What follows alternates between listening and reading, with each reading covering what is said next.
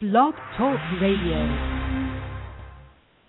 Tonight's episode of Ready to Unload with Cal and Sam Pete is sponsored by Blue Haven NYC in Greenwich Village, New York City's sports bar for grown-ups. Go to www.bluehavennyc.com for details.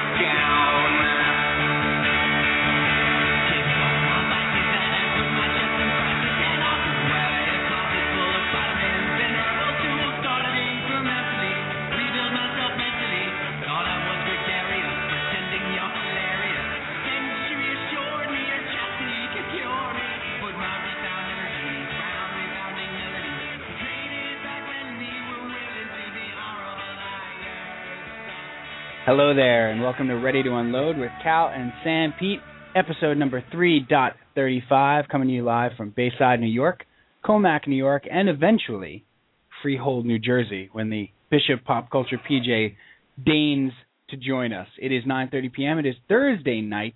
It is time for yet another episode of Ready to Unload with Cal and Sam Pete, coming at you now. Here we go, podcast New York sports.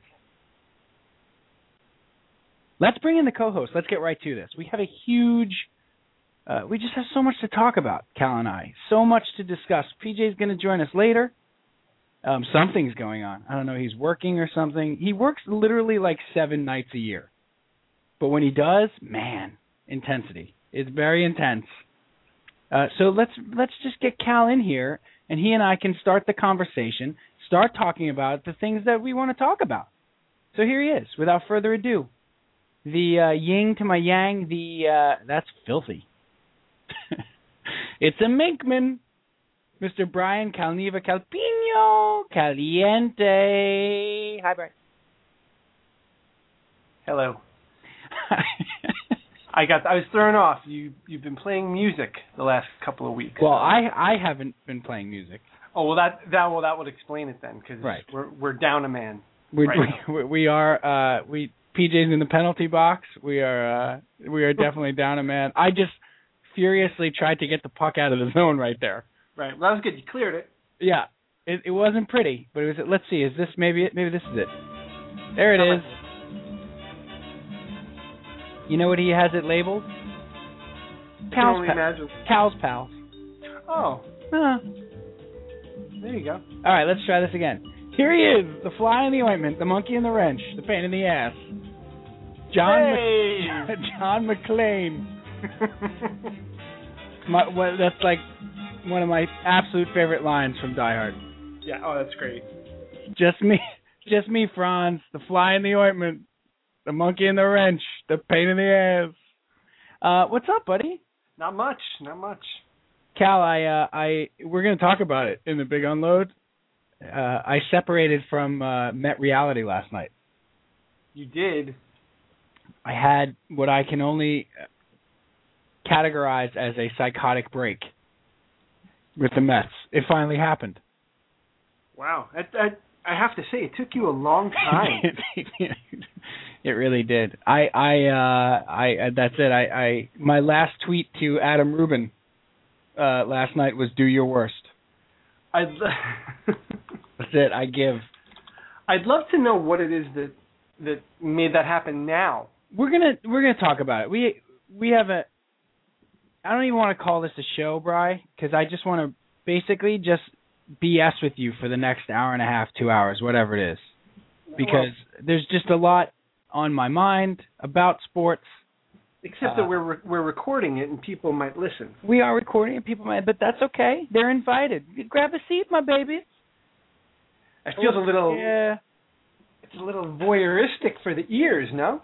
It is a little. Pull up a chair, nice. Right? Put on a pot of coffee. Maybe you're watching the football game. Turn down those clowns that are announcing it. Ooh. Cal, Thursday night football every week. Well, the concept of it is great. A football game every Thursday night. I love it. Disagree. Too much. Too much. How? Too much. That's what I got. That's another one I got later on that I want to talk to you about. I don't know if the NFL is a sustainable model. I think there's too much. I think it's too violent. What has happened here? Look, it's all falling apart over here. How was your week? Well, apparently better. I'm having a sports existential crisis. Yeah, you were having a rough week here, my friend. It all fell apart. It all fell apart for me last night.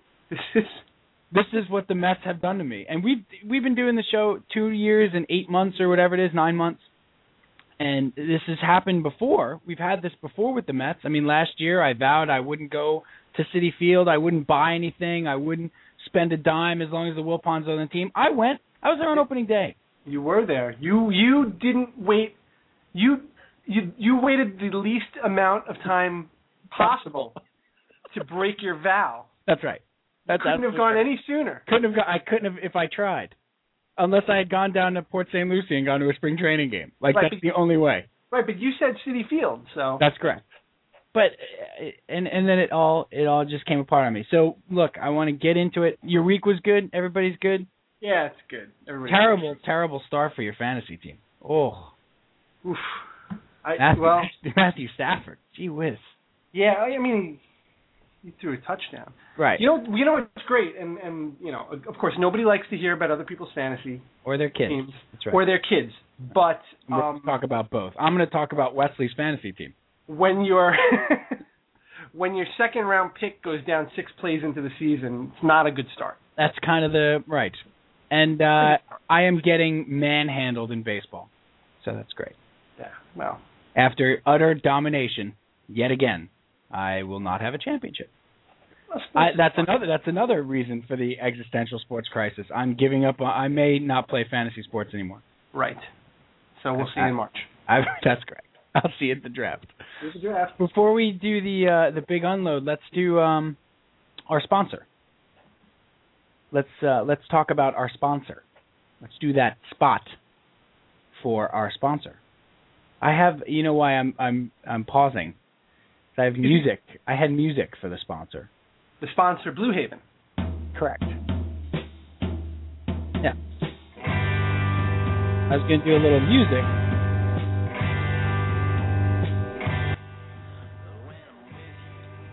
And this is like a double promotion because this is music from the movie Fat. Right. Our buddy Finney's movie, Fat. Mark Finney, right? Yep. We had him on a couple weeks ago. He was great. This is a song called When I'm With You. It's going to be in the movie Fat.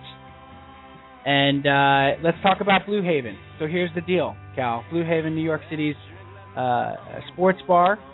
Okay, next time we're looking for a fun, laid-back place to watch the games on a Sunday, okay, head to Blue Haven. That's all. It's on the corner of Houston and Thompson. For those of you in New York, you know where that is. That's a great spot. That's a good spot to be. Okay, they have 19 TVs plus a 6-foot-high def screen. Lets you watch every game, every weekend, including Saturdays. College.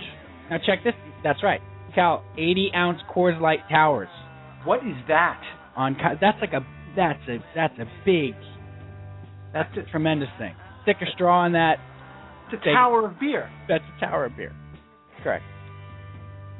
All right. Stick a straw in that. Watch the Michigan game if you want. Or, better yet, watch Notre Dame. I don't have to watch anything at that point. Okay. You get a Coors Light tower.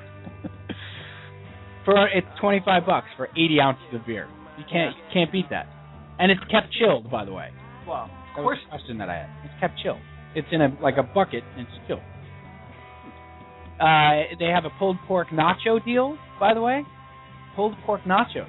You're gonna get hungry from the tower of beer. Hey, listen, you drink an 80-ounce beer, you're gonna be famished. I have had 80 ounces of beer in an hour. I ate Yeah, you eat a lot. That's correct. I did. Not you, but one. No, I did some things. I may have got. You may eat that 3-week-old stick of salami that's been in the fridge for a while, and you cut up some white bread nice, and you have the salami. So anyway, they have the pulled pork nachos. We're gonna get that when we do the remote from there. Yeah, we are. We're gonna be doing a remote from Blue Haven. So anyway, you have to check that out. Go to www.bluehavennyc.com for details for daily specials. And remember, Blue Haven NYC is New York City sports bar for grown-ups. So seriously, if you're looking for a place to watch the games on the weekend in New York, you can't do better than Blue Haven, and they're great people over there. Go see Megan, go see Rory, go see the people. So anyway, it is now time for the big unload. Do you see me producing? You're doing double duty. I mean, right this is like back to college. You're doing a lot. This is like back to college. I kind of feel like maybe I should help you out. Maybe you just being here is remarkably helpful. Not to mention, I'm about to literally wind up on the sports couch here. I may lay down. You should take out a notepad at this point. I do. I've got my glasses on, down right around my nose. I've got a clipboard. Nice. I'm wearing a cardigan. Actually, I was going to ask you about the cardigan. Yeah, I've dimmed the lights and I've put the heat up a little bit, so it's kind of warm. It's a Met cardigan, though, which is good. I thought appropriate for the show. Right, it's blue and orange. You look a lot like Sandy Alderson right now. I might fall asleep, but it's only because I was up late last night. Right, with the kids, like Mike Francesa. Right. You would never fall asleep, Cal. No. I might rest my eyes a little bit. You know who rested their eyes? My grandmother. You know what she was doing? She was fast asleep on the couch. I almost spit my coffee out when I heard that one today. Look, we did 25 hours straight once. That's all right. So I'm not sleeping. We are referring to Mike Francesa nodding off on the air the other day on Sunday. We talk about him a lot, maybe too much, maybe more than we should, but this is a story that needs to be touched upon. Well, it was on Deadspin, and it was all over the place. On the Huffington Post. And on the Huffington Post, right. Not 10 days after, 10, 12 days after he destroyed the Mets. I mean destroyed. In a rant that became a YouTube classic. But more importantly, Steve, this man just returned to work 6 days ago after being off for 2 months. Didn't work. He worked a handful of days over the last 2.5 months. Right, as the whole summer off, literally. Hasn't been back for a full week. Right, and whole summer off is not an exaggeration, by the way. No. He literally has the whole summer off. And he fell asleep while talking about the Yankees, which I love. So he has a near stroke-inducing rant about the Mets, a team he doesn't care about. And he's talking about the Yankees collapsing. He nods off. He was resting his eyes, Cal. He did not fall asleep. He would never do that. I literally did a Jack Tripper double take spit take. When you saw the video? Really good one. When I saw that today, because my grandmother used to say that literally every night when she would fall asleep on the couch. I wasn't sleeping, I was resting my eyes. Yeah? What were you resting them for? To go to sleep? The dead giveaway was when somebody must have said something in his ear to kind of arouse him from his slumber. And he's got this look on his face like he had just seen a ghost. Yeah, and he looked to the control room and said, "What did I do?" Right. Now, what did I do? What? What'd I do? Right. You were sleeping, Mike. That's okay. Hey, the Yankees can put you to sleep right now. Nothing personal, Sweeney Murdy. Do not take it personally. Right. Sweeney Murdy was the reporter that he was talking to here in New York who covers the Yankees. He's fantastic. Sweeney Murdy's excellent. No, he's great. He's great. And poor Sweeney Murdy, I think he tweeted today, like, I'm even more boring in person. Anyway, I will not fall asleep on the site couch. Have you been watching Newsroom at all? I know. No, every week we talk about this, and I haven't, but I can catch up. Right. Couldn't I? Yes. On demand? I'm getting caught up. I think I have one. I think I'm at the season finale. All right. I mean, I'm not gonna get caught up. I'm gonna start. Right.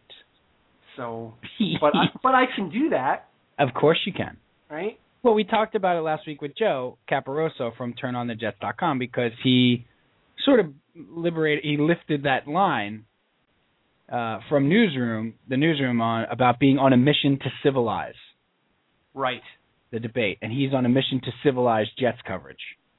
He has been on quite a roll. Oh, unbelievable. And Jeff Capellini, Green Lantern Jet, who had a fantastic article today about Myers. Did you see that? I absolutely did. They're nailing it. They're nailing it, these guys. We'll talk about the Jets later on and how Gary Myers decided to. Cal, seriously. It's just blatant at this point. Yeah, it's when a guy in the media calls you out for being a troll. Right. So anyway, we'll talk about what Gary Myers wrote about Mark Sanchez and Tim Tebow later because we're going to have to talk about this. But they have introduced spoiler alert, they have introduced the idea of a psychiatrist for Will McAvoy, for Daniel's character, right? Jeff Daniels' character. And it's the kid, he's on it, you've seen him everywhere. He's on a sitcom that just started on CBS 2. It's a pilot sitcom that's going on this fall. You've seen, he's a typical 28-year-old that guy. Is it about mismatched friends and wacky situations they find themselves in? I believe it is. Probably, right? I believe they're trying something else out there. Maybe trying to reinvent the genre a little bit. I think nobody's seen that lately. Out on a ledge there. They're out on a limb with that. Is that the name of the show, Out on a Ledge? out on a ledge, comma, out on a limb. Comma or dot? No, they can't use the ellipses. No, it's comma. Right, semicolon. It's actually a semicolon. You know what they should try? It's really pretentious. Maybe like a sassy neighbor. They should. Right? They also could use a heavyset character who's either really comfortable with their weight and makes jokes about it, or is constantly trying to lose weight and makes jokes about it. Right. That could double as the sassy neighbor. Yeah, you don't want to double up there, though. There's a lot of comedy to mine. Yeah, but that's 2 performers you got to pay now. That's a good point. Right? If you're on a budget. Right. I think somebody should be really neurotic, too. Of course. Yeah. Well, one of the friends would be really neurotic. Yeah. And the other one just doesn't care about anything. Where are we putting this? Should we go with a bar? That's never been done. I was thinking Brooklyn. Okay. Could we do it in Brooklyn? I don't know. What's going on in Brooklyn? Probably not. Yeah, there's not. But where do they hang out? A bookstore? Maybe. Or nobody goes to bookstores anymore, so it's got to be like an internet cafe. Yes, I like it. Right. Or a retro, like an 80s cafe. Oh no! It would have to be like early 2000s at this point. That would be like an aughts cafe. Right. A 90s cafe. A 90s cafe. Oh my goodness. With a barista who speaks her mind. She a Latino? A Latina? Sassy? She could be Latina. So we can do that. You get a cup of coffee and you get an opinion with it. and a hearty laugh. And she's going to tell you how to drink it. Yeah. So okay, I think we've killed this. I think we beat that one. You know who's on the show? Terry Crews, ex-NFL player. Terry Crews. He plays McAvoy's bodyguard. Really? And an ex-NFL player. Oh, it's great. Did you see? Oh boy. David Krumholtz. That's the kid I'm talking about. Oh, David, and he's on the show Partners. That's it. That's the show I was thinking about. That's the show. That's the kid. Right. He is the young psychiatrist. The reason I got here, we're going to actually talk about sports in a second, but the reason I got here was this idea of being on the couch and how I think we should use that as the mechanism for this episode of Ready to Unload. We could. Because even a writer as great as Aaron Sorkin has decided to use Jeff Daniels going to see a psychiatrist. But Cal, he's his old psychiatrist's son. Oh. And spoiler alert. You don't have to watch it now. Right. He doesn't know, Will McAvoy didn't know that the father had passed away. Because he hasn't been in 2 years. He's just been paying the sessions every week. So now when he goes back to see the psychiatrist, he believes he's seeing the father. Right. And it's David Krumholtz, who is 28, 29, and wise beyond his years. He's very good. Well, if his father was anything, then of course he's a chip off the old block. He is he's instantly genius. Right. So that's something your father would have said. That was a pretty good Jeff Daniels right there, by the way. Without even having seen the show, that's solid. You know what? You got a little Jeff Daniels there. A little bit. You get that? I like Jeff Daniels. He's underrated. I love Jeff Daniels. Very underrated. Where do you watch this show? I can't wait now. Solid, overrated, underrated. I'm going way underrated. That's what I would go with Jeff Daniels as a whole. I haven't seen the show yet, so. Yeah, no, that's what I'm going, Jeff Daniels. Okay. So wildly underrated. Yes. Staggeringly underrated. Obscenely. A heartbreaking work of staggering underration. So we're gonna do sports therapy. That's right. Yeah, kind of like Steve Summers here in New York. Sometimes he does that. Oh, does he? Are we ripping off the schmoozer? No, it's a little different. I'm thinking of it in an episodic television sort of way. Yeah, no, he just kind of plays the role of jet or psychiatrist and basically just gives callers a reason to vent. Here's the other thing we're going to have to do. If you're up to the challenge, we're going to have to be really super snappy and have Sorkin-esque dialogue, which requires us to be not only heightened in dialogue, but literally speaking as no other human beings speak on the planet. Right, and I'm going to have to start walking around in circles. Yes, we've talked about the walk and talk, yes. We cannot sit still and talk to each other. No, negatory. So it's time. Let's be really highly stylized. That's going to be talking about sport. Be a little tough. And go. The Yankees. Oof. Well, of course I've come here to talk to you about the Yankees. Why wouldn't I come here to talk to you about the Yankees? Everybody's talking about the Yankees. Go on. I'm the psychiatrist. Yeah, but you still need to be witty too. If you saw this Krumholtz kid, he's knocking it out of the park. That was dry wit, what I just did. Oh, my bad. Right? Here's what's bothering me about the Yankees, and of course, feel free to take notes at any time during this. Well, I believe I have a degree. I'm well qualified to take notes on this subject, but go on. Touché. The thing about the Yankees is, we were talking to some of our friends that are fans, okay? Just casual fans, but really good fans. These are the people that have been watching the Yankees for a really long time. I'll slow down if this is too fast for you. No, I can keep up, please. So the Yankee fans that we know the other day text us about the idea that they're not even watching the Yankees collapse. It doesn't even matter to them. It's calamitous to us as Met fans. But they're not even watching the Yankees collapse. In fact, we get a text from one of them saying there's a great USA soccer game on right now. They're not watching the Yankees in Boston.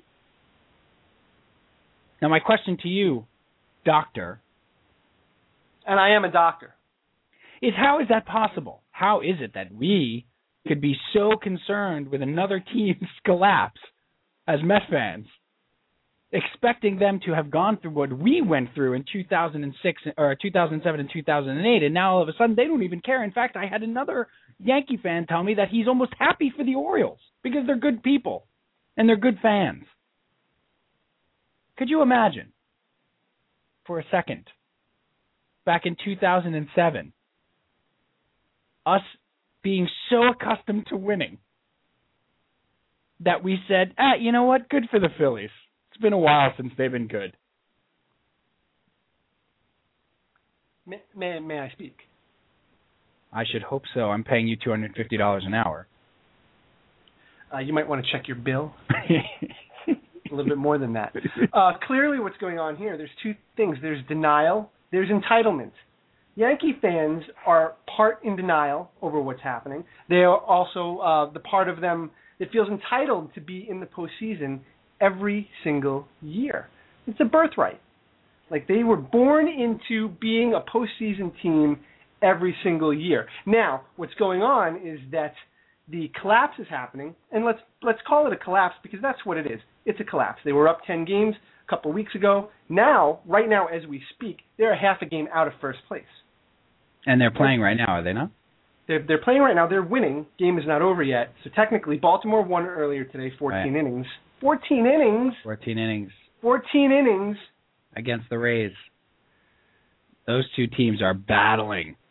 The Orioles are upstart, and they are a half a game ahead of the Yankees on September 13th in first place. Yankee fans don't know how to handle this. That's crazy. It would be worse if it were the Red Sox, but at least it would be the Red Sox. Yes.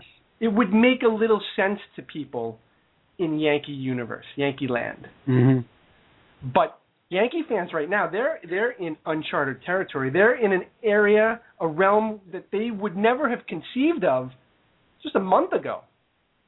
No. All season there were all kinds of excuses for why the Orioles are hanging around, but they're the Orioles. They're going to collapse. All right, don't worry about it. Yeah, they're the Orioles. Well, it's a nice story. It's cute what's going on down there. Look at that. Look at the two Washington teams. Battle of the Beltway. Haha, it's funny.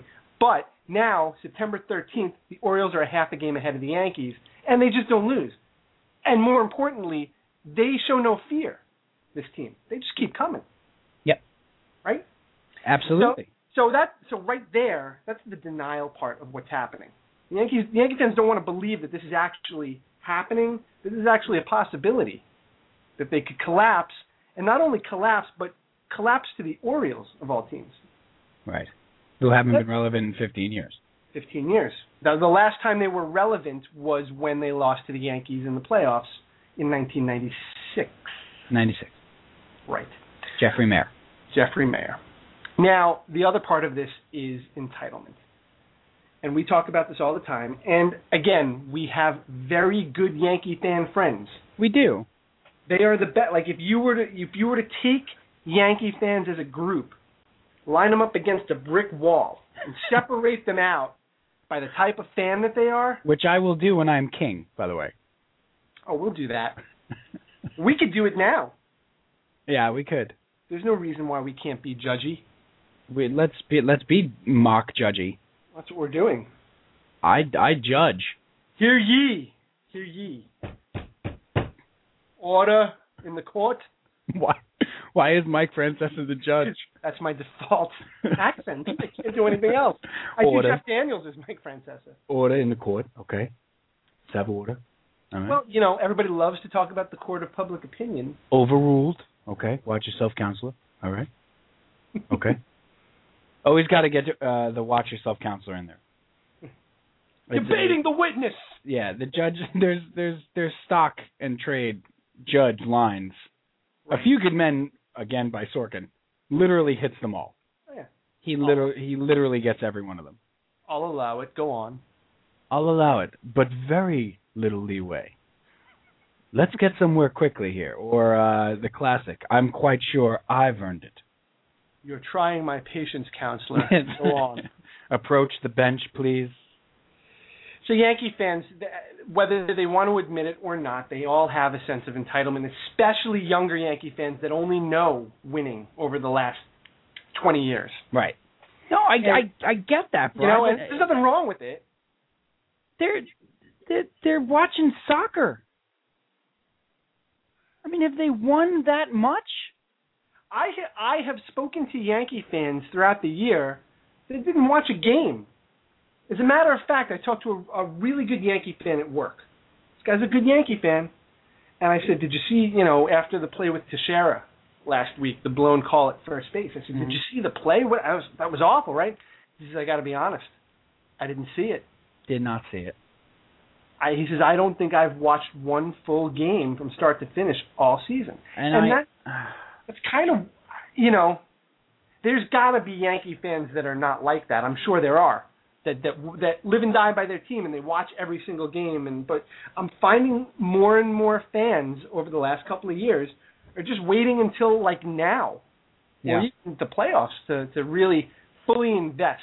And that's what happens when you make the playoffs 15 out of 16 years. I mean, you expect it. And you're actually I feel good for the. I mean, Jacko, Bill Simmons' friend. I was listening to the podcast today. Right. And he called up Jacko to talk about the Yankee collapse, and they wound up talking about the Red Sox for 40 minutes. And then at the end, Jacko said, you know what? It's been terrible, blah, blah, blah. But, Baltimore, good fans. Good for them. Angelos has killed the team so much and stuff. They deserve it. Are you kidding? Let's end. I have a question for you about on the field. Okay. So let's end there. Sure. They are up. I think. Spoiler alert. They are up like 2-0 tonight. They can take 2 out of 3 from the Red Sox after a really difficult defeat in the first game of the series, and almost blowing the game last night. Very close, yeah. But they will remain in a tie for first place with the Orioles, and of course, the Rays are not going away. And then the A's, who I am getting out every Bash Brothers pennant that I have, and rooting for the A's for vindication for Mr. Bean. Are right there. The Angels are right there. I mean, it's clustered. It could come down to the last day of the season. Do you then they get Ivan Nova back this weekend? Supposedly Pettit's going to be back this weekend. Do you think they hold on to at least a playoff spot? And or do you think it's a legitimate danger of them falling out of the playoffs? I can't see the latter. I think I don't want to use the word danger at this point. It is it's a legitimate possibility. They're 3 games up on the Angels for the wild card spot. For the second wild card spot? They're tied with Oakland for the wild card spot right now. So those 2 would be the wild cards. Okay. And then when the Yankees, if they beat Boston and they tie Baltimore again, one of those 2 teams would be the other wild card. So the 2 wild cards are right there together. Okay. So now the third team that's on the outside looking in are the Angels. They're 3 out. Tampa Bay is now 3.5 out. But Tampa Bay, the Yankees go to Tampa Bay. Or no, Tampa Bay comes here to New York this weekend. Yeah. Huge series. It's a huge series. This series is essentially Tampa Bay's season. Right. Right now, after getting swept by Baltimore. They got a sweep. They got a sweep. I don't know if 2 out of 3 gets it done. I think you have to sweep. So because of that, I think the Yankees have a little bit of a cushion for the wild card right now. And they have Minnesota. And that was my other thing. The schedule after they play Tampa Bay, I think they have 3 games against Oakland over the last 20, and that's it. Yeah, they have and the last 9, I think, are Minnesota, Oakland, and Boston. The last 9, Minnesota, Toronto, and Boston. Toronto and Boston, even better. Last 10, actually. Right, because they have 4 against Toronto in there? 4 against Toronto. Right, so even better for them. Yeah, and they're home. They'll stick around. We're gonna bring in the Swami here, Cal, and then we'll go back to the Mets. But to wrap up on the Yankee thing and to get off the couch and let's take a break. Let's take 15, so I can gather my thoughts.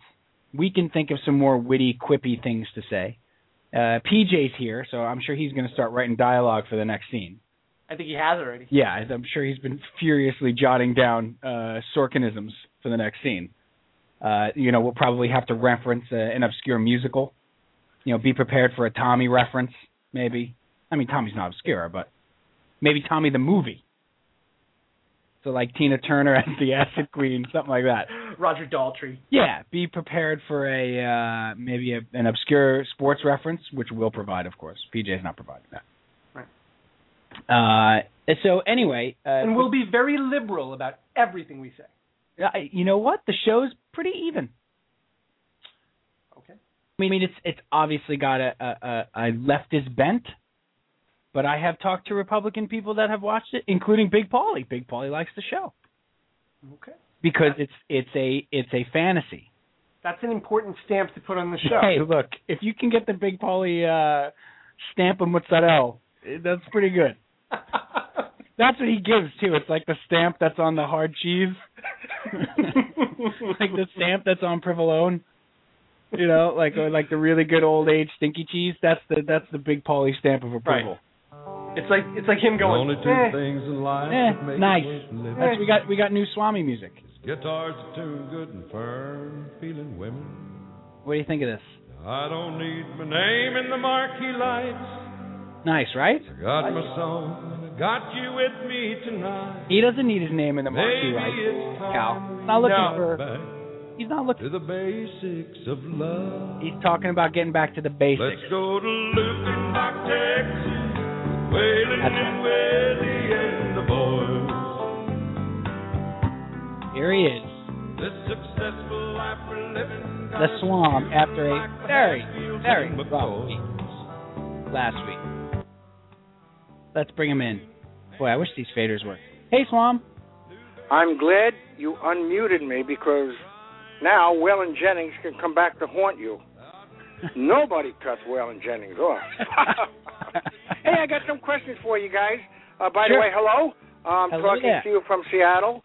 I had a speaking engagement tonight at a senior citizen home, and good gig. That's the circuit I've been doing lately. Okay. Really that's good. A captive audience. Well, not only are they captive, they really don't remember too much of what I said the last time I was there, so that works well. I have a problem. I'm beginning to worry about you guys. First of all, Cal said he can't see the ladder. What are you guys doing with a ladder? I set him up with that, the former and the latter there. We got a little highfalutin there, Swam. Highfalutin. And you say that PJ's going to be writing dorkanisms? That's just filthy. That's just filthy. I thought you don't work blue in these nursing homes, do you? No, but a dorkanism? I said Sorkinism. Sorkin. Oh, Aaron Sorkinism. Right. Okay. Aaron right. Sorkin. Right. Yeah, I got you. And you said you're going to take 15. You're going to take 15 to regroup. Yeah, that's why we're bringing you in for your 15 segment. What? 15 minutes. Oh, minutes. Oh. Yeah. I thought you meant like 15 days or something. I don't know how long it takes to regroup. We're bringing. Why would you have to regroup? You didn't group in the first place. We didn't. Regrouping is only after you group for the first place, so you could regroup. Right, you're saying we're ungrouped, and now we need to be ungrouped. Regroup. I wouldn't be that charitable to call this show ungrouped. Oh, thank you. But what do I know? Yeah. No. Look, we're now getting back. You're appealing to another kind of audience tonight, right? What's that? What kind of the deaf? The Molly Maitland fan club. That's right. It is closed caption tonight, Swamp. As well it should be. Right. All right, how did we do last week? Come on, sum it up. Sum it up in one word. Not good. That's two words. Two words. I'm taking the 2 words there. Cal. Unsuccessful would be okay. Give one word, Cal. One word for Swami last week. Troubling. Troubling. Well, we expect a lot. I don't blame you. As well you should. I expect a lot of myself also. I lose games by 1 point. Teams that shouldn't even be playing on the same field as other major, and they win? Come on. Let's get into this week right off the bat. Without fooling. No hooliganism. Well, let's get back to basics, like the song says. That's why I chose that song for you. We're getting back to basics. We don't need no fancy marquee lights, Swam. Not at all. All right. And I know that's Not a favorite song of yours. Yeah, you're big on the highway. That's one of them. Yes, that's one of them. And I thank you for introducing that to me as being. And you've been down in that section of Texas. I understand. I have been down in that section of Texas, and they looked at me like I was a Yankee. As well they should. Right. Anybody walking around with a Yankee shirt on would probably might have been the Met jersey. Might have been the tip off. Yeah. Might have been the tip off. All right, Cal, shoot out the first game. You got the schedule up there for the Swam? Let's go. Yes. Swam. Rebound week. I smell it. I feel it. I'm looking at the schedule, Swam, and I want to hear your thoughts on the Minnesota-Indianapolis game. A real barn burner to start it off. Start low there. Well, no, I got to be very honest with you. When I kind of perused it earlier, I said, It's got to be an interesting game. This is not a lock for anybody. No. You know, I'm not too happy where they're playing, by the way, but I have no choice of why they named it, what they named it, but they named it that way. You don't like Indianapolis? No, that part's okay. You know what the name of the stadium is, right? You don't know what the name of the stadium? Oil. Lucas Oil. Lucas Oil, right. Yeah. Lucas Oil Stadium? Yeah. I mean, like, duh, you know. You don't like corporate naming rights. Again, back to basics. Well, I don't mind corporate naming rights if I knew what the corporate name meant or was or represented. Right. You know? Yeah. Back in the game, about the nonetheless. Game? Yes. Yeah. Now, I don't understand, you know, why they're even given. I mean, the Colts are at home, you know. Yep. The Vikings are the visiting team. Once Yes. again, you got to give a little tip off at home. But Manning's gone now. He is. They have we that. We all know that, and we certainly realize it didn't do him too much harm going, you know, to Denver, but he's there. Okay, you got a guy named Andrew Luck. Yes. I mean, I couldn't have written this stuff.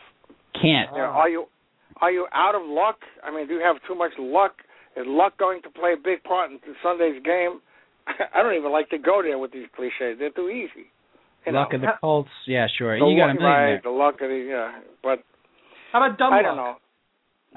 Whoa, he's a big guy, you know. You better be careful. You know, you don't expect Sam Pete to back you up on this, do you? That's no. Not only that, No. He's not playing in New York. It's not the Post. Right. There you go. All right, who do you like, Swam? Goodness. Okay, I suppose I'm going to have to go with. I guess I'll go with. I'm really torn. Wow, torn on this one. This is not a good try. I tell you, I've been trying to weigh all the factors involved, you know, and I mean, there's a couple of games that are real toss-ups. I mean, Green Bay and Chicago's a toss-up. Right, which is going on right now. There's very few runaways. I have a plan I do not have yet. What in God's name is he doing? Tell him to go back and get another bologna sandwich and get off the. Oh. Anyhow, let's go with Indianapolis. All right. Whew. All right. I'm gonna Sweating. go. I'll go with Indianapolis. Gee whiz, sweating. Okay, I'm gonna give you a good game here. Not that that's not a good game, but this one I think you'll have a definitive opinion on in maybe less than 3 minutes. Let's go. Oh, I'm being timed. Is your audience base worrying about people stretching the time limit here? That's correct. You only have 3 people left. That's true. And they're all relatives. Let's go with Baltimore at Philadelphia. Eagles unimpressive in week 1, but did get the victory. And the Baltimore Ravens very impressive in week 1, blowing out the Bengals. Let's go Baltimore at Philly. What do you got, Swam? Bring it. Well, you know, I have to go with Baltimore. It's sad to say, but when they go into Lincoln Financial Field, I think they're going to go in all hyped up from last week's achievements. All right. You know? I like it. I mean, Michael Vick, huh? What do you think about that? He could have thrown 9 picks in that game. Yeah, exactly. he was. Anytime you're lucky to throw 4, that's not a good day. Yeah, that's not even a good comment to make. Yeah, that's not a good month. No. You know. Cal, what do you got? McCoy, wait, I have another thing. Could this be the real McCoy? Oh, look at it. Well, you're just about writing newspaper headlines tonight. That's all. Sometimes when you deal with it, like I said, when you deal with the senior citizen crowd, right, you got to go for the big one right away. I'm just eat that stuff up though. Yeah, I'm just giving you a little Flacco. That's all. Oh, nice for you. See what I did there? Yes, I did. I don't want to emphasize what you did, but everybody knows what you just did. Cal, what do you got? I'm going to give you the game that I feel is the best game on the slate this week. That's Detroit at San Francisco, Sunday night. Oh, come on. That's nice. At listen, I can't even. I'll give that in one sentence. San Francisco, open your go. The Lions will not come out of there victorious. They're going to be like meeting the Romans there, huh? It could be. All right. I think San Francisco on their home field is going to be a tough one. I like this idea that the next couple of picks you sing the winner. Oh, all right. I can sing that. Too bad there's not a team in that winner in 3 notes. Right. Too bad there's not a team in L.A., Swam. L.A. is fine, but no, there probably is, but that's okay. All right, I'll give you guys one. Go ahead. All right. Last week we did pretty good at Monday night picking, right? Yes. So how about this week? What do you guys think about Denver at Atlanta? Oh, Cal? Oh, go ahead. Go, give it to Cal. Why not? Throw him on the sword. Throw him under the bus. Cal? What? Peyton Manning. Look, you have taught us a thing or two about being accountable, Swami, so I'll take this one. Okay. All right? I say Atlanta. Atlanta. I like Atlanta in this game. In the Dome? In the Dome. I think Atlanta was impressive last week. Yeah. Wow. Okay. I think I'm going to go with that one too, Cal, because I feel like Atlanta last week was a little was impressive. I think Denver was a little home cooking there. I think you could have gotten to Manning. I mean, he was Manning. They waited way too long to go to the no huddle. You could see a lot of points in this game. I happen to like good teams in their home opener too. Yeah, and Atlanta's a different team at home than they are on the road. I mean, they're a completely different team in that Dome than they are. I mean, that was huge for them to get a road win last week. Okay. Because you figure they're going to go 6-2, 7-1 in that Dome. So I like Atlanta as well. How about you, Swam? No, I'm going with Denver. You're going with Peyton Manning. Well, here's my logic. Or put it like the Swami logic. He's only going to get better until they finally figure out how to cripple him. Because he's got the toolbox. He's got all the necessary attributes. You just can't argue with that. Well, it doesn't matter how they plug him in, unless they can figure out a way to run him down with a maybe if they can bring the Zamboni machine on the field and say it got like hijacked or something. They can run him over. Blame Zamboni. Not that believe me, not that there's anything wrong with Ryan, and he was very impressive last week. I liked him. I'm just thinking, if you had to give me a choice between two teams, I'm going out on that proverbial LIMB. Okay. And taking Denver. All right. I can't say the word LIMB, but I could spell it.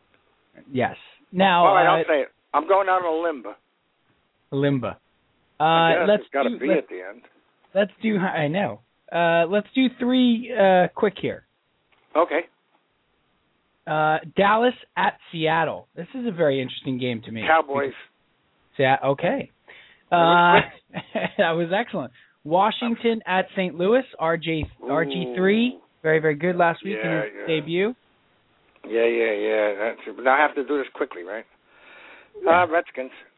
All right, sir. How about Tampa Bay at the New York Giants? I knew you were going to say that. I knew you were going to go for I got to do it. We're going to talk about the Giants in a couple of minutes. I like to stay away from these homespun games because a lot of emotion gets in there, Right, and you were 0 for 2 last week on them, too. So, just saying. 0 for 2 on the home teams, I know. Yeah. I tell you, I don't even like these things. I understand. I'm going with the Giants. Yeah, I think so, too. Cal, should we do it? Should we give him Jets at Pittsburgh? I mean, let's...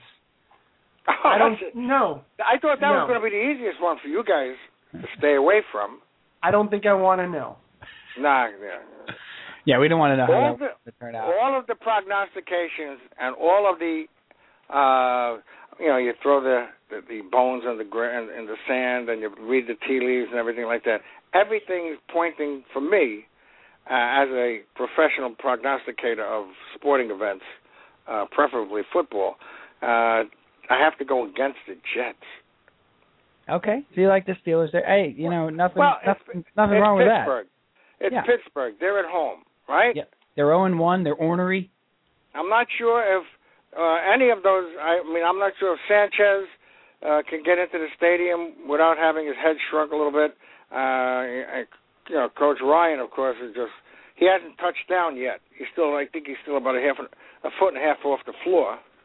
I don't think that's accurate, Swam. I think they're all very modest. No, they said the right thing. They saying. do. Well, I mean, what more can they do but say the right things? Yeah. Hey, listen, if I got 48 points on my side and the other guys didn't come close, I could say a lot of stuff. But they said there's the work biggest, to be done, and they haven't won anything yet, and they exactly, said the right thing. thing. The biggest comment I heard about that game wasn't about their successes and their achievements, and was the fact that somebody we know, and we won't pronounce his name because he'll just make fun of the way I pronounce it, only gained 11 yards and 5 carries. Yeah. And what about the other 424 players on that team and the coaches and the up? Yeah. Well, we don't write the papers for sure. No, I know that, and I don't even read them. Yeah. Hey, neither do we anymore. Can we get a quick pitch in here for your sponsor? Yes. Okay. Hopefully. Now you say they are appealing to the adult sports crowd. That's correct. Now you think you can approach them because I know you guys are on a first logo basis.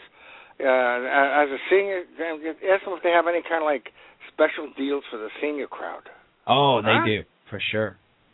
For sure. Really, what do they do? Have just 4-ounce beers so it's not too heavy to pick up those mugs? They have a nice sherry that they do. They do a little good nice sherry and low cholesterol wings. Right. They do a nice little sugar-free cookie, maybe a little anisette. Right, exactly. Right, and they have pre-chewed food, so you get a little bit of the. One guy, smaller piece, very nice. They do cake. When are you guys are going to be coming from the actual venue? I think we're looking at the last week of September for the first one, maybe on a Wednesday night, the 26th. You're looking at it. What does that mean? I mean, well, as you well know, there are clearances, committees. In other words, you got to check with the home front. That's correct. That's what I thought. Swam, you used to, you're not one of those guys. You know what I mean? Never was. That's absolutely correct. I just want to leave you guys on a serious note because I know you're trying to get rid of me. I've already spent 21 minutes on hold. Right. So I guess I should spend 21 minutes on air. But on a serious note, I just want to let everybody know that the response to the this year's 11th anniversary of the World Trade Center attack and killing over 2,700 people, 23 police officers, 343 firemen in New York City wasn't forgotten and was noted by those people who have attended these memorials. We'd like to thank everybody out there for their continued support and just keep those people in your prayers if you do pray. If you don't pray, start. But on that note, the Swami will be heading for the old corral because they're giving warm milk and cookies. I think the Jell-O is being passed around, right? Jell-O is good. Love Jell-O. Always I-57. Right. Well, Swam, that's my job on the other nights when I'm not on, you are a hellacious bingo caller, that's for sure. No doubt about it. We definitely appreciate the sentiments about the memorial for 9/11, of course, and if you can't keep those people in your prayers, keep them in your thoughts. But either way, think of them and never forget them. And thanks, Swam. Take care, guys. Okay, pal. We'll talk to you next week. Bye. Good job, the Swami there. He wants redemption, Cal. He's out for it. He's out for redemption and justice. Yeah. He's not Chuck Norris. Oh. He sounded very vengeful. Yeah, we have another CBS show on our hands here. We've done Out on a Ledge, Out on a Limb. That's a sitcom. Right. Now we need a serious Sunday nighter to go after 60 Minutes. A procedural. A procedure, if you will. Right. And I think Swami Out for Justice. Right. But we can't use Out for Justice. Obviously, that's been used. One word really works really well these days. Like the Swamiest? Or the ist, right. Right. Something's got, The prognosticatorist. The generalist. Something like that. Worst show ever. The Generalist. He just goes around making, very unspecific statements about everything. Right? If it's raining, you should really probably have an umbrella. Wow. On the Generalist. We thank those cookies some milk. we appreciate the Swamp coming on. Of course, we'll have him weekly. Let's get back to where we were, which is the big unload. We have the Mets, we have the Giants, and the Jets to talk about for sure. Bishop PJ is here. He's in the building. So, Cal, we'll talk to him in a bit. But I want to get back to what we were talking about because we talked about the Yankees. I want to get back on the couch here. I'm going to lay my head back down and talk to my doctor. All right. Dr. Cal. I'm sorry, I just had to grab a cup of coffee. Right. Check my messages. I have plenty of appointments set up for the next week or so. People just like yourself. Sure. That have problems. Everyday problems. But you know what? Everybody's got problems. Your problems are no more important than the next person's problems. But that's why I'm here. I'm here to solve problems. I want to listen to what you have to say. I'm going to help you. Wow, you're really getting in the Sorkin. That was good. You like that? Did PJ send you something? No, that was... Did he text you something? Or was that improvisation? Off the cuff. Off the cuff. So here's the thing with the Mets, right? Do we want to do the Mets or you want to do the football? Come back to the Mets. No, it's because the Mets. It really is. I had a psychiatric break last night. It ended. I can't do it anymore. I can't. I feel like it's important to kind of put this to bed for the next month or so until the off season. All right, we're going to do this now. We're not going to mention the Mets again. At least. That's nonsense. You know it. You know we can't resist. Because there would be nothing to mention. What else could possibly go wrong with this team? You said this morning that you wanted 5 minutes on the Mets. So please. It was an exaggeration. No, but please, take the 5 minutes, and then I will describe to you as my friend, okay, as one of my oldest and dearest friends, and we have suffered with this team. We have cried. We have laughed. It's better than Cats and E.T. Okay, it's emotional roller coaster doesn't even begin to describe it if you feel for this team. So I need to talk to you about why I found myself even watching the game last night. Well, I know why you were watching the game. Go on. There were very clear implications. No, it was not for fantasy. I'm done. I was done by last night. No, you weren't done by I'm 90 points down, and Ike Davis wasn't even playing. No, but Dickey pitched. No, not last night. Oh, Harvey pitched last night. Oh. I watched both nights, Cal. That's why you watched Tuesday night. I watched both nights. But last night, the fantasy implications were gone. That's true. And I got a text message from my buddy Jimmy, great Met fan, Jimmy, who texted me with exactly what I'm thinking. And his text reads, I can't believe I'm watching this team. Why am I watching this game? They are just awful. The only thing worth watching this game for is Keith Hernandez. Is the guys in the booth. Right, who has completely gone off a ledge. Yeah. They were... I forget what he said they were talking about last night, but it was fantastic. Is he out on a limb? He's out on a limb. Okay. Out on a ledge. Right. And he texted me exactly what I was thinking. Why am I watching this game?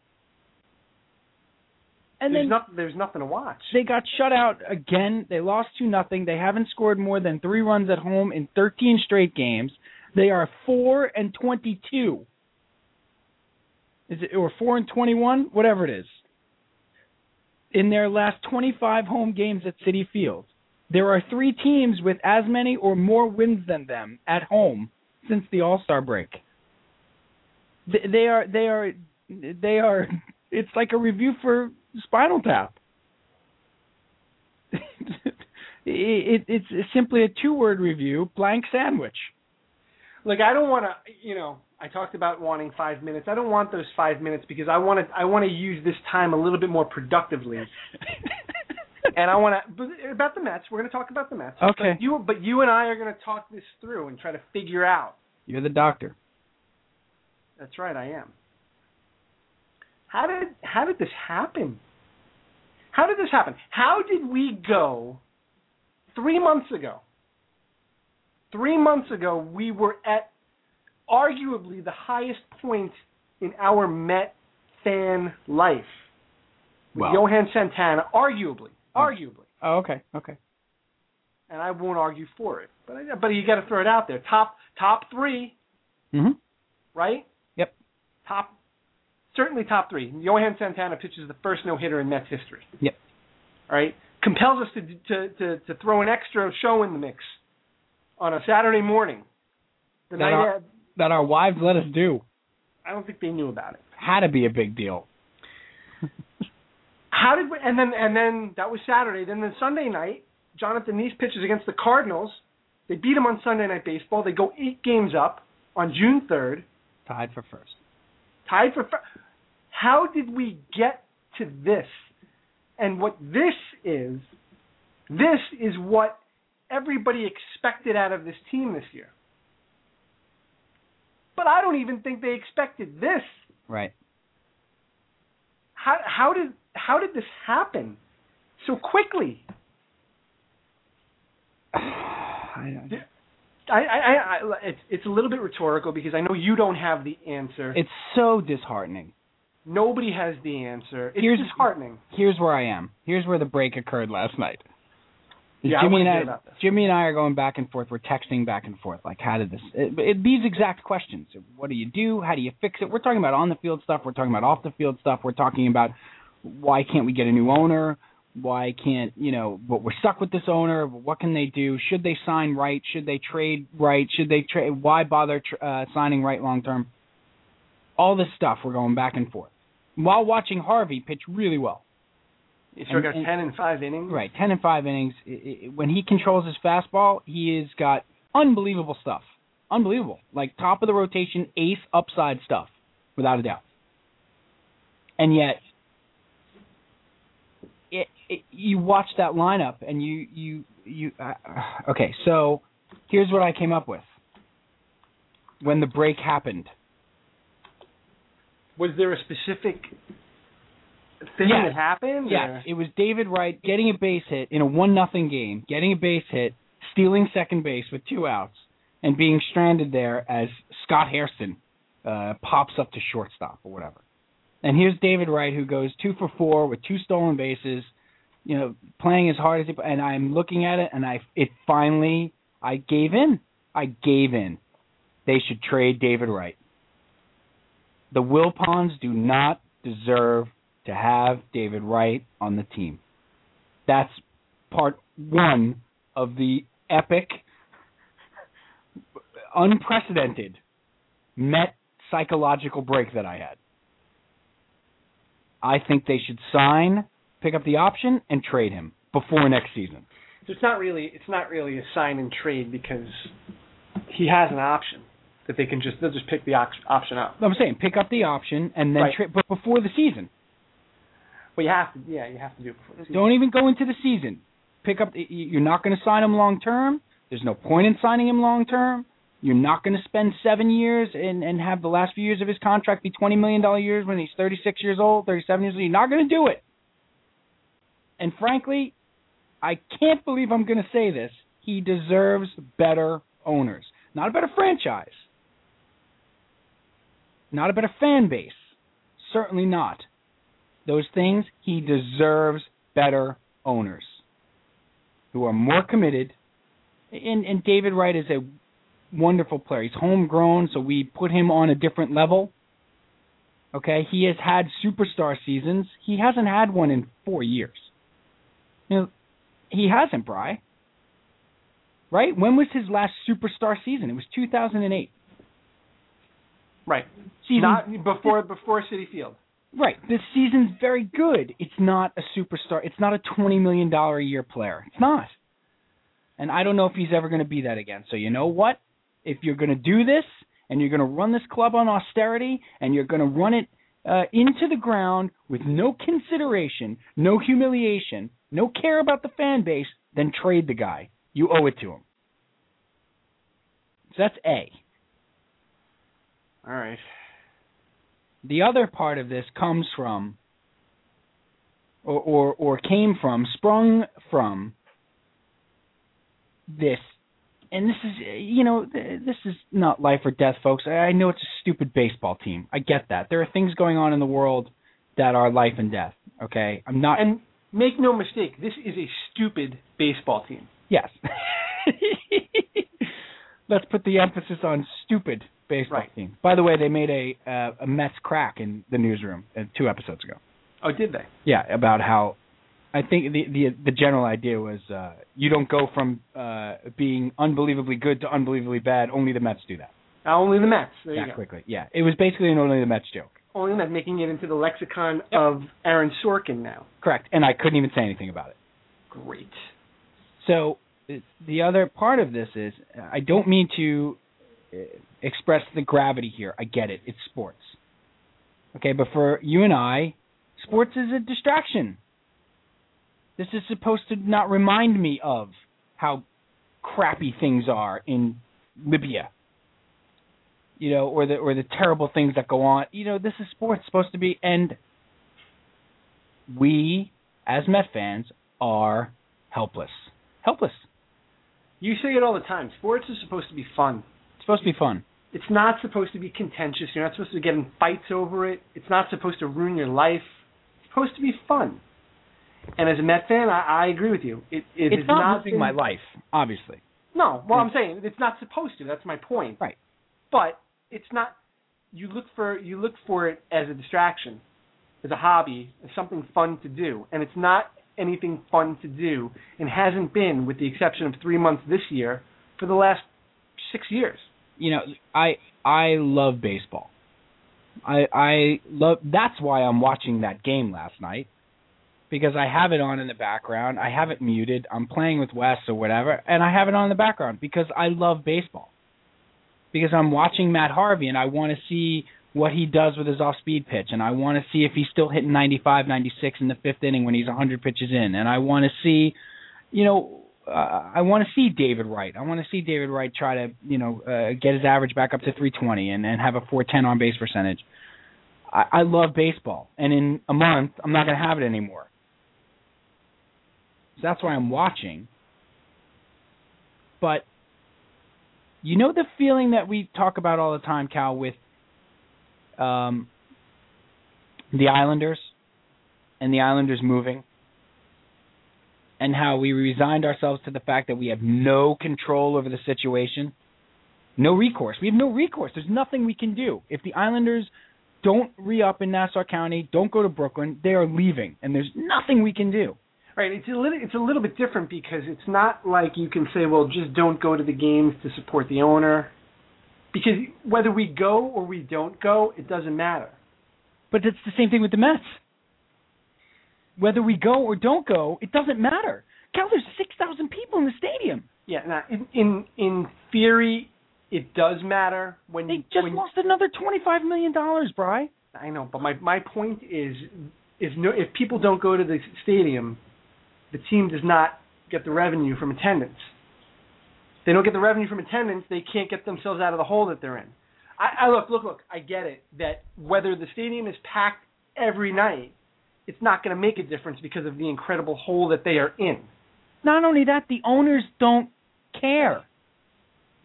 That's what I'm talking about. Right. The Wilpons don't care. Jimmy said it perfectly. I said to him, isn't it amazing how could you imagine if the Wilpons owned the Yankees and did this to the Yankees? Could you imagine how vilified they would be in this town? But because they own the Mets, they've been able to get away with this. And because they're friends with the commissioner. And he said Steinbrenner may have been a clown, may have been a gas bag, but he was never broke. And it's a great point. Yankee fans hated Steinbrenner, but he was never broke. That's true. Always put money into the team. Always. That was never the problem with him. He was just a loudmouth idiot. Often. Jason Fry, who writes for Faith and Fear in Flushing, which is another just top-notch Met blog. Jason Fry, Greg Prince. He wrote a post today. He talked about how he's pretty much at his lowest point as a Met fan, and he's been a Met fan since the 70s. And he talked about all of the other downtimes in Met history. In '79, after they traded Seaver and Kingman, and before Wilpon and Doubleday bought the team. He talked about in '93 when Vince Coleman was throwing firecrackers at people. All of these other periods in Met history that they were bad, and in some cases even worse than they are right now. He said the difference with those times was that the Wilpons had money. They weren't broke. There was always the possibility that they could buy their way out of it somewhat. You know, it takes a combination of smart purchases and smart scouting and drafting and all that, but they at least had that piece of it where you knew there was some hope that maybe if a great free agent gets on the market, they could spend some money and bring somebody in for a quick fix. Right now, they're bad and they're broke. And there's no sign of hope anytime in the future as long as the Wilpons own this team. That's spot on. I think, it's funny because the guys at Mesmerize are doing a podcast now on Blog Talk Radio, and supposedly it's really, really good. And a Met-only podcast. And they were doing one earlier tonight, and apparently one of the guys, Matt, from there, maybe Pignataro, was going off. Like, there was like a tweet on how he was going off on the Mets. And like you're talking about Fry doing it and stuff like, I feel like it for some reason last night it reached this critical mass point. Yeah, well, you know what it is, Steve. This is and the big stat here is it's the second time this season they got swept in a 6-game homestand. Right. That had only happened 7 times in their history. In their history, and they did it twice in the span of 6 weeks. 6 weeks. I think, and you see it, and all of the bloggers that we follow and we read, and all of the great Met fans who are ultra supportive, the guys that stay optimistic even when everybody is slinging arrows and being snarky. Everybody, to a man, is pretty much thrown in the towel at this point. And that's not good for this franchise when the passionate ones are giving up. Right, and here's the thing. Yes, and here's what's worse, Brian. They don't care. They don't care. The Wilpons don't care. They held on to their team. They are so tone deaf to this fan base that they don't care. They met their objective this year. They got to hold on to the team. Steve, we keep using the phrase tone deaf with this ownership group all the time. Are they tone deaf? Would imply that they're just oblivious to it. You're right. I don't think they're oblivious to it, Steve. I think it's worse. I don't think they care. I don't think they care, and they intentionally don't care. Yep.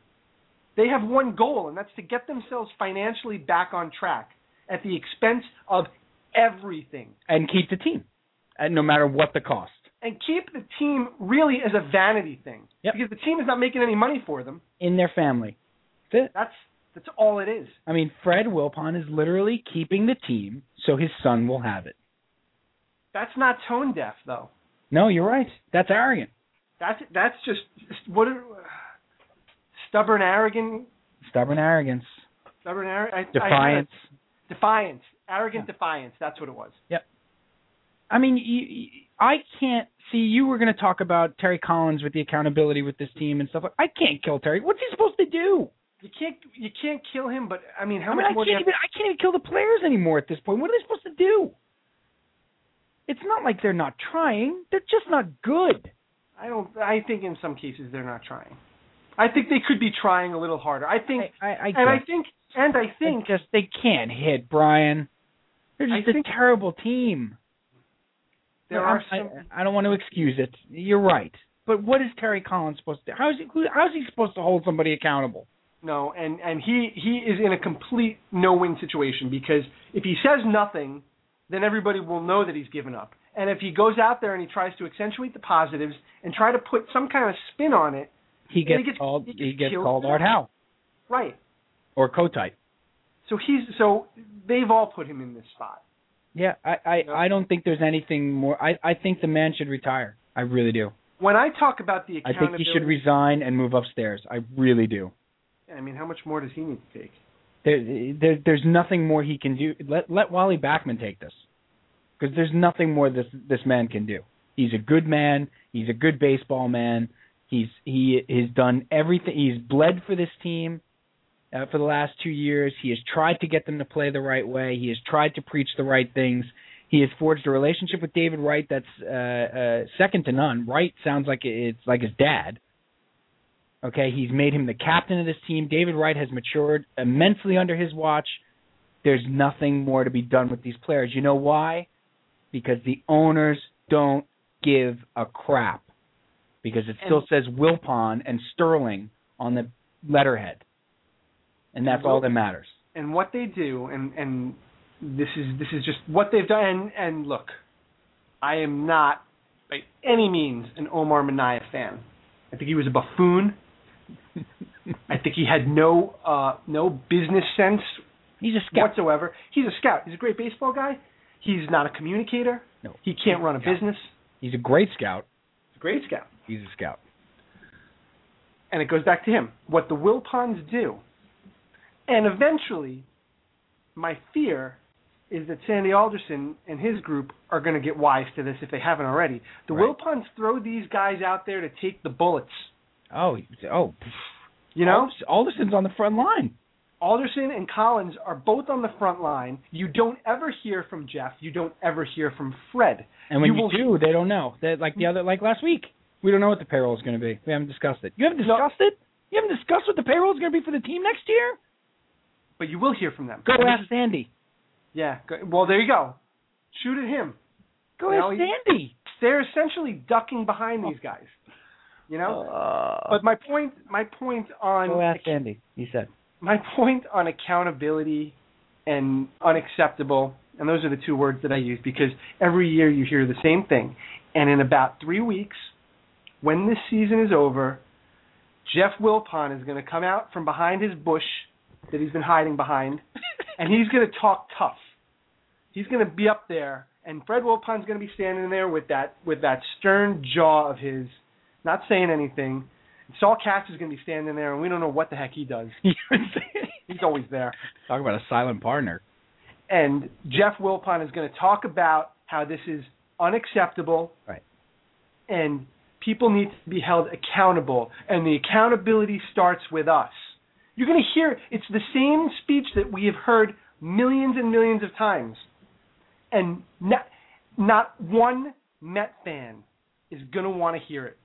No, not anymore. And if they think that they could just, mea culpa, it was us, we're gonna do something about this, nobody's gonna buy it this time. And I think they're gonna experience a backlash like they've never experienced before this year. I hope so. Because you know what I'm feeling right now, Bri, and I do want to talk about football because that's a happier thing to talk about. Although I do have concerns about the sustainability of the league. I don't know why I did that as a disclaimer, by the way. Although Steve does have concerns about the sustainability of the league. If views expressed by Steve St. Pedro are not serviceable on load, partners, and its affiliates. I think last night for the first time, I'd like to think I know or I can watch baseball at a nice level. I know a lot about baseball. I love the game. I love the game. Don't be modest. You watch it at a higher level. You know the game. I know. I know the game pretty well, so I can get something out of even watching the Mets and the I was going to say Nats. Imagine the 100-win Nats. The Mets and the Marlins in 2 weeks. I'll get something out of that game. It's baseball. It's enjoyable for me. Last night, Bri, this feeling of hopelessness and lack of recourse. Look, I'm a control freak. Okay, wouldn't call myself OCD. I wouldn't call myself, clinical. But I have trouble relinquishing control. This is why my fantasy losses are bothering me so much right now. And I don't like that as a fan, where I'm unbelievably passionate, I have no control over who owns the team. I have no control over the destiny of the team, none. And I'm not going to stop rooting for them. I'm not going to go become a Padres fan. I can't. So my options are don't care so much, which is what everybody tells me. But it's in my DNA. I can't just turn it off. No. I love the game. I love the team.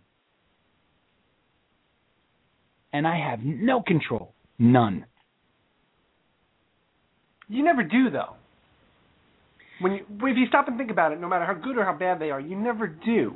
No, that's true. You only control how you react to what's going on. But when it's shoved in your face that you have no control, like most of the time you can drift along with that.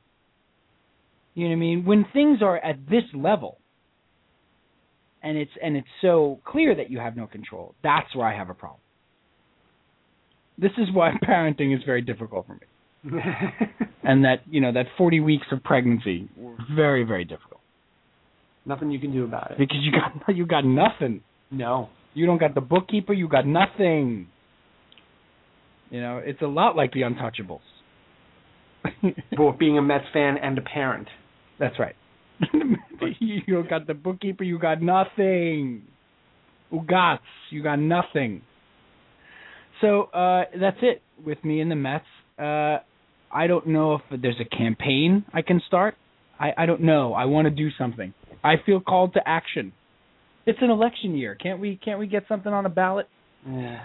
Some sort of referendum? Oh, there's a referendum on this team, all right. Yeah. You failed. And you know what? I have hope because I'm an idiot. What do you hope? Do you hope they sell the team? Do you hope the team is taken from them? Do you hope that they just get themselves back on their feet so they can run it like a major league organization? What do you hope at this point? That the team is taken from them. Is taken from them. Yeah, because that's it. That's the only hope I can possibly have. So then, really, I think our option is time is going to have to be our ally here because Bud Selig is not going to be around forever. No. As the commissioner, as the commissioner, right? Let's be clear. In case the brass at MLB is listening in, so that was not a threat. You should have said, Bud Selig's not going to live forever. That's all I'm saying. I'm just saying. No. I'm just saying. The man, life is temporary. This mortal coil that we have here. The man sold a lot of cars, let's be honest. A lot of mileage on those tires. That's all I'm saying. He's not going to be around forever. That's all. No, that's it. We all got heavy debts that come due sooner or later. They have to have the team taken away, Brian. And it will never be taken away unless Bud Selig is not the commissioner. If he has no control over it. Or they just get into such financial, even with the Madoff thing settled, they get in such financial arrears, the banks take the team away from them. Wow. That's possible. Maybe that's what Saul Katz will do next. He'll be the commissioner of baseball. Could you imagine? Right? That'd be just so wonderful. But I've appointed my successor. He's a good man. Ladies and gentlemen, Saul Katz. Jeff Wilpon, new commissioner of baseball. He rides in on his tricycle. And lastly, trade Wright. Get what you can for him. I don't agree with that. Over. Trade Wright, trade Dickey. Let's go. We can trade Dickey. Well, we're going to have a lot of time in the winter to talk about that. But rebuild. That's just trade Wright. Oh. You said it best, though. It's amazing how last night's loss was the tipping point apparently for just every good Met fan that was left. To just lose it. And let's see. Let's see what happens. That was it. Okay, so we're good with the Mets for a while? For a while. Did the Yankees win there? 2-0. Big win. They did win. They did. Yeah. Phil Hughes with a tremendous pitching performance. Against the 20-game under Red Sox. But, with their minor league lineup. Hey, why can't we go Red Sox?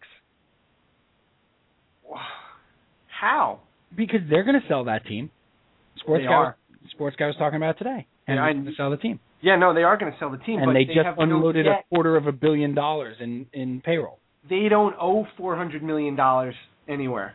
Exactly. But that's why they can sell the team. Even more reason for these guys to sell the team. They're never going to get out of debt. No, they're not. Ever. Brian, how could they go to Citi Field last night and see 6,000 people there against the Nats, the first place team, who is having a party, beating us, having a party. And when one of your legendary figures in your history, Davey Johnson, greatest manager of all time, of all Met history. Yep. Again, arguably. No, he is. He called the place a morgue. A morgue. Called the place a morgue. I mean. Yep. He might as well have just pulled his pants down and taken a leak on the pitcher's mound. Yep. At that point. Called the place a morgue. Drinking a bottle of champagne. Called the place a morgue, Jeff and Saul and Fred. Your stadium. Pride and joy. What you got yourself in all of this debt for. Yep. A morgue. Oh boy. 6,000 people. But sell some more steak sandwiches. That's the food is fantastic.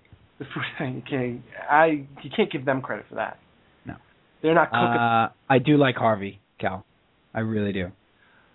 I'm not going to go all crazy and go nuts and say he's a Cy Young Award winner. But when you have guys like Keith Law say that he has ace upside and potential, a guy who A, does not like the Mets, right, and B, never says that about, is the most critical guy of prospects ever. Unless he... Thank you. Thank you very much. Thanks. B. Great job, everybody. Great job on the floor tonight. Good hustle. And he says today, ace upside potential. And, Brian, I see it. I see it with my own eyes. You know where he passes the test? He's a bulldog, that kid. We said it before on the show. The anti-Pelfrey. Oh, yeah. He pitches inside. He's not afraid to throw the ball past you. He pitches inside. He has a lot of Clemens, a lot of Halladay, he gives up a 2-out walk, and he's going to have to learn to control that, actually. But it seems like he's got good – he's not Jason Isringhausen. It seems like he's got good rage control. Isringhausen at that age used to lose control and not be able to get out of an inning. And had fantastic stuff. Isringhausen had great stuff when he first came up. If Wheeler is anything, Cal, they've got something there. They'll have something in the pitchers. Tejada, I think, is a nice little building block. Yeah, I'm not a fan. I know you don't like him. He's fine. He is a fine piece. I think he's got to hit the weights. I think we'll have time to break down the Mets. I'm sorry. I just wanted to get that in about Harvey. No, it's okay. And I just wanted to say that I've never seen a worse major league center fielder, everyday center fielder, and everyday catcher. I have never seen two worse at that position, and they're playing simultaneously for this team. Are you talking about Tolle and? I'm talking about Tolle and Torres. Yeah. It's It's gotten away from Josh, hasn't it? When you go around the diamond, and they talk about how the team is so bad, and you go around the field, and you can either see a positive, maybe see a bright spot in somebody, or make an excuse for them. Even you can't do either with these two guys. Nope. I think you trade Murphy. I think you trade Duda or Davis. I think you just you bring up Flores and you start moving Flores through the system quickly to go to third base after you trade Wright. Do you trade Nice? Depends on what I get back for Wright, Dickey, Davis, or Duda or Murphy. If I get pitching back with an outfielder would be nice. Then I think about trading Nice. Absolutely. All right. Although I like Nice. A rotation of Harvey, Wheeler, Nice, G, McHugh, Familia, what do you call it? Who's the other kid? Mejia, perhaps, or one of those guys in the bullpen. You have a lot of good arms. Yeah, but you know what? Steven Matz. I know the attrition rate is high, Brian. I know it is.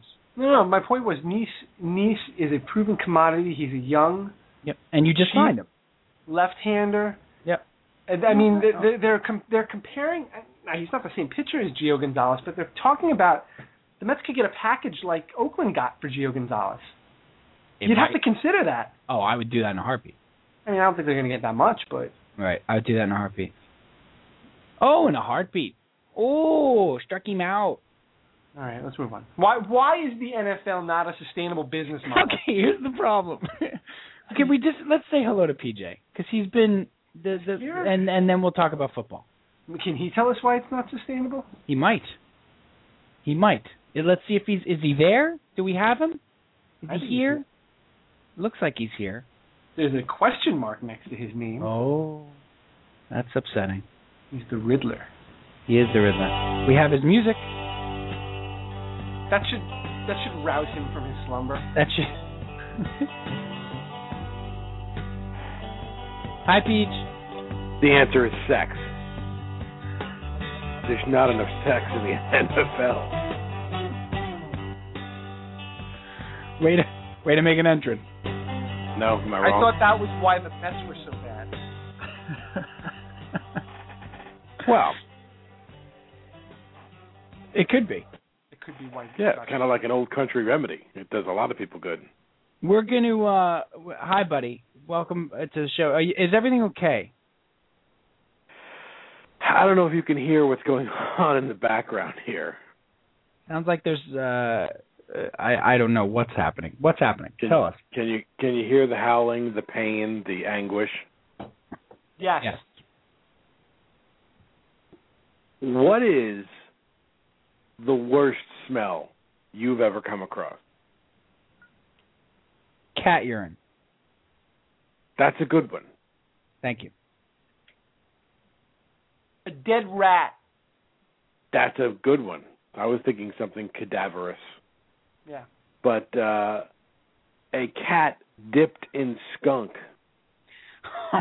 is the reason that I am winner. Late. I am tardy to the show tonight, and I apologize. And you stink. You can't believe there aren't words. I went to the dictionary. I called Aaron Sorkin. I said, I need a quick monologue about what this smells like. He said, no, I can't do it. I can't even describe this. It's beyond my ability. Right, without referencing the moon landing. Right. Right. You have to go way out. That's right. It has to be otherworldly. Well, it's good to have you. I will say. Yes. I will say that my wife let the cat out. Is that a song? And then my wife brought the cat back in. Ooh, let the cat out. Sorry. You don't bring the skunky cat into the house. No. You're supposed to. No, everybody knows that. You know the old country remedy for skunk? You pee on it. No, that's jellyfish. Oh. I knew you did that. Don't mix those two up. Matter of fact, don't mix that up with anything. You gotta have that one clear in your head. I do know what it is, but I can't think of it offhand. What you gotta pour something on it, right? Yeah, it was. We had to go for tomato juice. That's what it was. Yeah. Oh, right. And hydrogen peroxide mixed with baking soda. A little foamy, frothy, sort of bloody-looking mixture. And you know how cats like bathing, so that went well. Right. I've never seen a cat claw its way through a slop sink, but it is possible. Apparently, just so you know. That's the remedy for Elaine when she gets the BO in her hair. They use tomato juice, right? That's right. Taylor Negron. Taylor Negron, a wonderful character actor. First, we're going to do tomato juice, then we're going to rinse and repeat. And repeat. That is he is the first actor I met when I moved back to New York after college and started pursuing an acting career. We were doing extra work on remember USA had that Cup of Joe show or whatever it was, or it was like a studio show during a movie. So they'd be showing like a movie, and then they'd go to the studio, and we were extras on that. That was our first gig, and they would have like guests and stuff. Like one day was Mayor Ed Koch. We got to meet the mayor. Nice. Or the ex-mayor. How am I doing? And Taylor Negron was the guest. Oh, I wish I could remember the name of the show. It was on USA. Mm-hmm. It was like Cup of Joe or something like that. And Taylor Negron was the nicest guy in the world. He was just so great, talking to us on breaks or whatever. And he gave me the best piece of acting advice I received in the entire time I was acting. Wow. He said, you know what it takes to make it in this business? He said, you can have talent, you can have this. He said, connections. What was that? He said, connections certainly don't hurt. He said, but he said, you have to be convinced.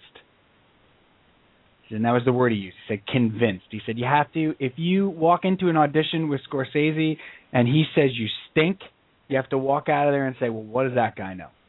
Like, you have to be that convinced in your ability to be able to do that. And it was great. It was the best piece of advice. I carried that with me, and I was so wildly successful, clearly. But you were convinced that it was them. I just saw you in a commercial. Yes, you did. You did see me in a commercial. All right, then. Yeah. It's not poo-poo. No, it really was. I was not convinced that it was them, though, Brian. No, honestly, I always maintained a conviction in my ability. If I didn't make it, it wasn't because I wasn't convinced. It was because maybe this didn't work out for me, or that didn't work out for me, or circumstances didn't lead to me getting a certain role, or you know, achieving a certain amount of success. I was always convinced. You know what? That's good advice, though, for anything. Yeah, it was. No, it was. It was. But it was really applicable to what, like, a young actor is going through. Like, that idea, you're going to go on, 90% of acting is rejection. You're going to get one out of every, 80 auditions. Wow. Yeah. That's less than 90%. Yeah, I mean, it's a lot of rejection. So it was a great, Taylor Negron, love him. His IMDb page must be huge. He's done everything. He's done everything. Yeah. He's done at least one episode, one walk-on everything. Yep. Guy worked. Guy always worked. And my favorite role of his, of course, and the reason we started talking to him was Easy Money. Ah. Was the son in Allison. Yeah, I am so bad. That's a classic line.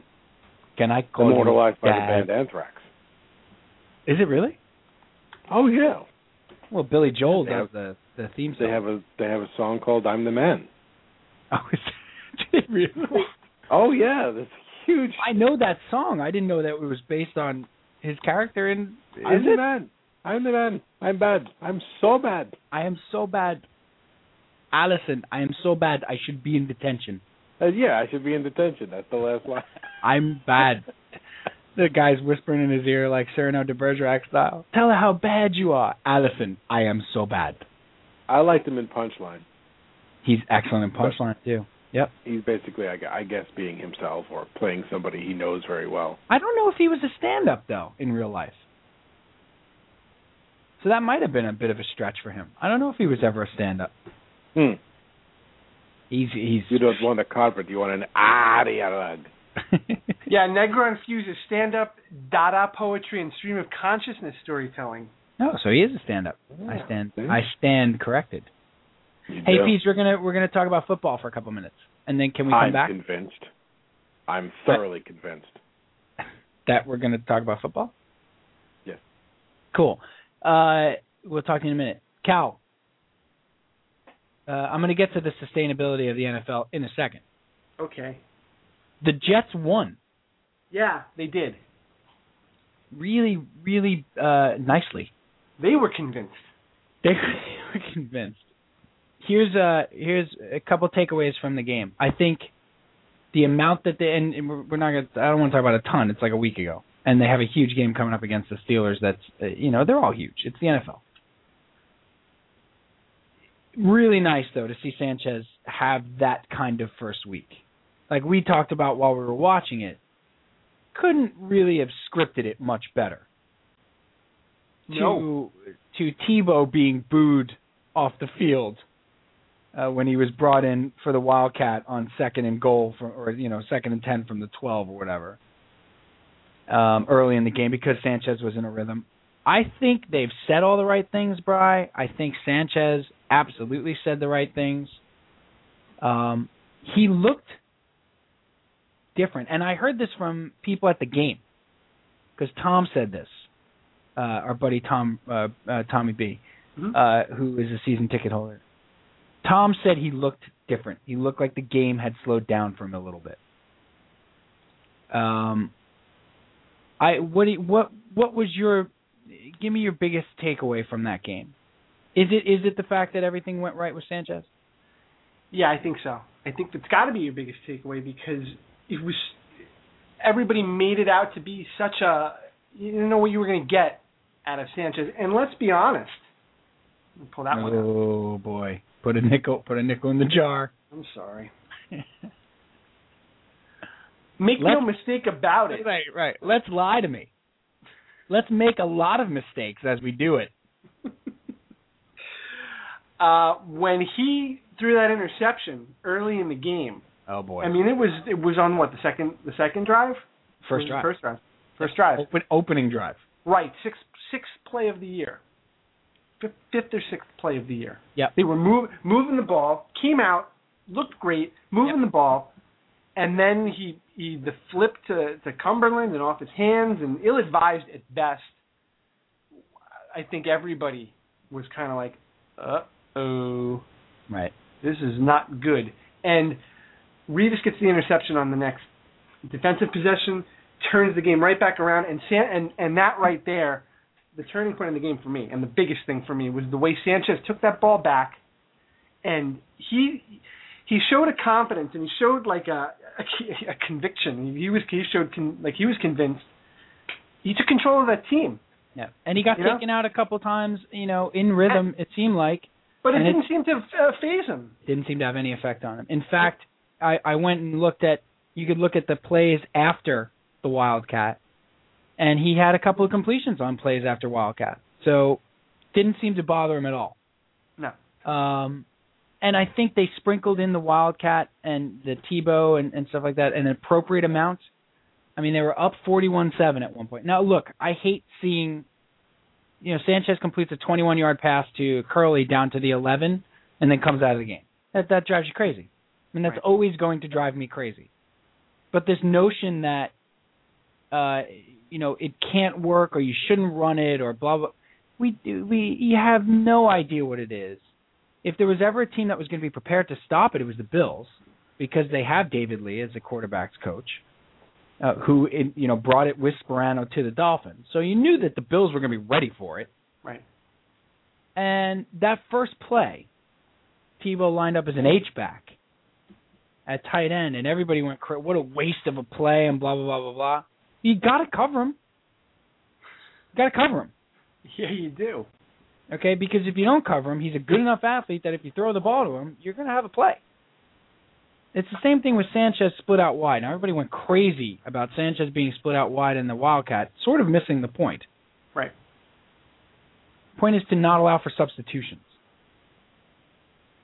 So if Sanchez comes off the field, you allow for substitutions. Is that correct? That's right. So if he stays on the field, they can only do so much substituting, or you can run 2 plays in a row, et cetera, et cetera. I didn't hear that. I didn't hear that take on that play.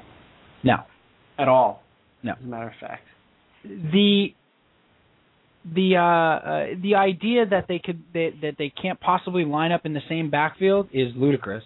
The idea that we've seen anything that's going to be the end, like this is it. That's well, there it is, just the Wildcat, same old stuff, I think is ill-advised. You're never as good as you look in week 1. You're never as bad as you look in week 1. But I was so pleased with the game that Sperano called. It seemed like it was easier for Sanchez, and I don't know if this is a matter of 4th year. I don't know if it's a matter of the game slowing down. It seemed easier for him to check down. Now, when you get time, everything looks easy. But it seemed like it was easier for him to check down to go through his progressions. Seemed like they were running better routes. And you saw something, Cal, that you very rarely, and this is not to throw, I have not come here to denigrate Mr. Schottenheimer. I've done that enough in the 2.5 years of this show. He's no friend of ours, all right? But it's nice to see them throw it, an 18-yard pass on 3rd and 12. Yeah. And even if it's incomplete, at least they tried. And let's talk a little bit about Stephen Hill. Yeah, fantastic debut. Got all the tools. Yep. We talked about it with Brian Bassett from the Jets blog, who was extraordinarily impressed with him during training camp, more so than I think he thought he was going to be. Mm-hmm. And we talked about it with with Joe Caporoso as well, about the idea that Stephen Hill, if he is an immediate factor, it's a different offense. And he was. He was immediate. It was a very, very pleasing victory. Now, matters are worse. Now you got to go on the road to the Steelers, who are going to be in a foul mood, take on Big Ben. They're not going to get any credit. Brian, you said it perfectly after the Jet game. What was the takeaway? Takeaway was the Bills stink. Right. Gary Myers has decided that Tebow is going to demand a trade. Right. After the season. Because he's not going to want to be the backup. Right. And everything went so badly for Gary Myers in week 1. Like, everything went completely badly. I don't know if, Cal, if you caught a New Yorker story. Oh, I did. Did you read that New Yorker story? It's a great story. Excellent. About how, hey, you know what? Maybe they are. Maybe when they told us that this was going to work, they kind of knew what they were doing. And also, maybe when they told us that Tim Tebow was the backup, they weren't kidding. Which we've been saying, I mean, listen, we've been saying that since the minute they brought him here. Yeah, but everybody else has decided that, he's a football player. It's in his blood to be competitive. He's not happy. And he'll be the starter by week 5. Very definitive statements, though. Like, they know exactly. He's never come out and said anything even remotely near that. Or that he had any chance to win the starting job. Any chance. It was a great article, that New Yorker article. It was very, very good. And they to a man, they said it. They kept saying it. He's in here for his skill set, but Mark Sanchez is our quarterback. Exactly. Yeah, sure he is. Yeah, we'll see by week 4. Right. No, really, it's Sanchez. And they're both okay with it. I know that's hard to believe, but and it took a win. It took this game for people. Hey, wait, maybe they weren't lying. Right. So the immediate turnaround was to say that Tebow's going to demand a trade. Yeah. You know the other part of that article, which I thought was great, and I hadn't really thought of this angle, is the fact that Tebow's presence and the type of guy that he is was going to bring out the leader in Mark Sanchez and kind of be like a role model for him. Right. I didn't even think of that. I mean, I knew that they were close. I knew they were friends in college. Sanchez hosted his USC recruiting trip. Yep. But maybe there's something to that too. Well, you just hit on another big point of the article, and of course this all has to play out. But what we saw in week 1 was, and a big point of the article was that everybody said that Sanchez has been coddled and he needs to have a fire lit under him. Well, the Jets went out and got the most popular player in the NFL to be his backup. If that doesn't light a fire under him, right? So maybe it wasn't a publicity stunt, and maybe it wasn't go get the best quarterback you can get to light a fire under him. Right. Go get the most popular guy in the league. And again, I still think a lot of it was a publicity stunt. I still maintain that Woody Johnson did a lot of it to sell seats and jerseys. Yeah, but maybe could it be that was the impetus of the trade, but Sperano and Rex Ryan saw something else in Tebow that, well, you know what, we're going to get this guy. Let's use him how we can because he's a good guy. And also, he can serve that purpose. He can serve the purpose of motivating and lighting a fire under Sanchez. And having Sanchez realize, because there are going to be people calling for your job from the day Tebow gets here. It has nothing to do with the way he plays or the way you play. And that, starting quarterback in the New York Jets is not a lifetime appointment. You have to continue to earn it. So all good things in week 1. I think going into week 2, obviously Revis playing is key. It's huge. I'm not out on any sort of limb saying that. I think Keller, who didn't practice today, that's also a big issue. You want to give Sanchez his security blanket, although Cumberland did a nice job. Rulon Conrad, the new tight end, did a nice job, played 31 plays. They cut Patrick Turner, Cal. I don't know if you saw that. I did see that. And Chaz Schillens wound up playing 31 plays in that game last week. Caught a pass, looked good blocking. I think he's back to full health, and maybe they make Gates active this week. It's going to be interesting to see if the Jets' offensive line can do as good a job as they did against the vaunted, now awful Buffalo team and Buffalo defense. I seem to remember a lot of people picking them to be like 10-6 and 11-5 and make the playoffs and challenge the Patriots, and that's not to say that they still can't. But this idea that they're garbage because the Jets beat the crap out of them is a little frustrating. Right. Settle down, Jet fans. It was the Bills. Yeah, right. The same Bills team you picked to go 11-5 and to win that game. Right. And it's funny because a lot of the people that picked the Bills preseason did it with kind of like a snarky wink, like, look how smart I am. This is this is your sexy sleeper pick. Yeah. Buffalo, right? They pulled up the old pantyhose on the leg there. Look, ooh, sexy sleeper. Yeah. Everybody was ringing their glasses. Ding, ding, ding, ding, ding, sleeper. Where are they now? Yeah. The Giants. Let's go. So, what do you think of the Jets? What do you think Jets Steelers? What are you feeling? Obviously, we'll be texting during the game. Yes. It's a nice 4:25 start. Remember I said, it might have been with Joe Caparoso from Turn on the Jets. Remember I said, could this be the year that or it was probably with Bassett, could this be the year that the Steelers stink? I think you were kind of willing that, you know? Isn't this finally the year they're 6-10? Right. It could be. It'd be nice. I was not impressed with them on Sunday night. Not impressed. No, neither was I. I mean, they got Mile Hyde to a certain extent. And they got Manning. Tough place to go on the road your first week of the season, and sort of be out of shape and not ready to play a full 60 minutes and have to deal with the elevation and the whole thing. I think they got Mile Hyde almost more than they got Manning. Is somebody going to hit Peyton Manning? He got hit once. Not real hard. He went down once. Yeah. But then, everybody keeps saying that, and the question remains, has anyone ever hit Peyton Manning hard? Ever? No.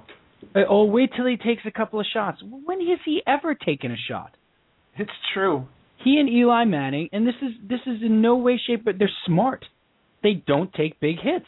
They're smart, and they are always surrounded by a tremendous offensive line. Yeah, but they're protected. I mean, Eli took a beating in that San Francisco game last year, right? In that conference championship game. Yeah, he took a beating, like a Duke coming in to talk to Apollo's type beating. That the man kept on coming after you. Okay, and that was the worst I'd ever seen him get hit because he has this crumple zone feature to his where whenever he's about to take a big hit, the other biggest hit I ever saw him take was the Jet preseason game, which I was at that game. Oh, when he got bloodied? Yeah.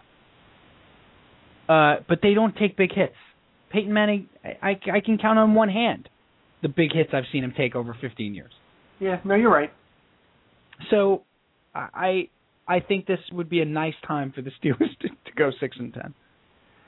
And if Palomalu doesn't play, if Harrison doesn't play, these are huge factors. I think this is a week, Cal, where you could see different things in the Wildcats be a big factor.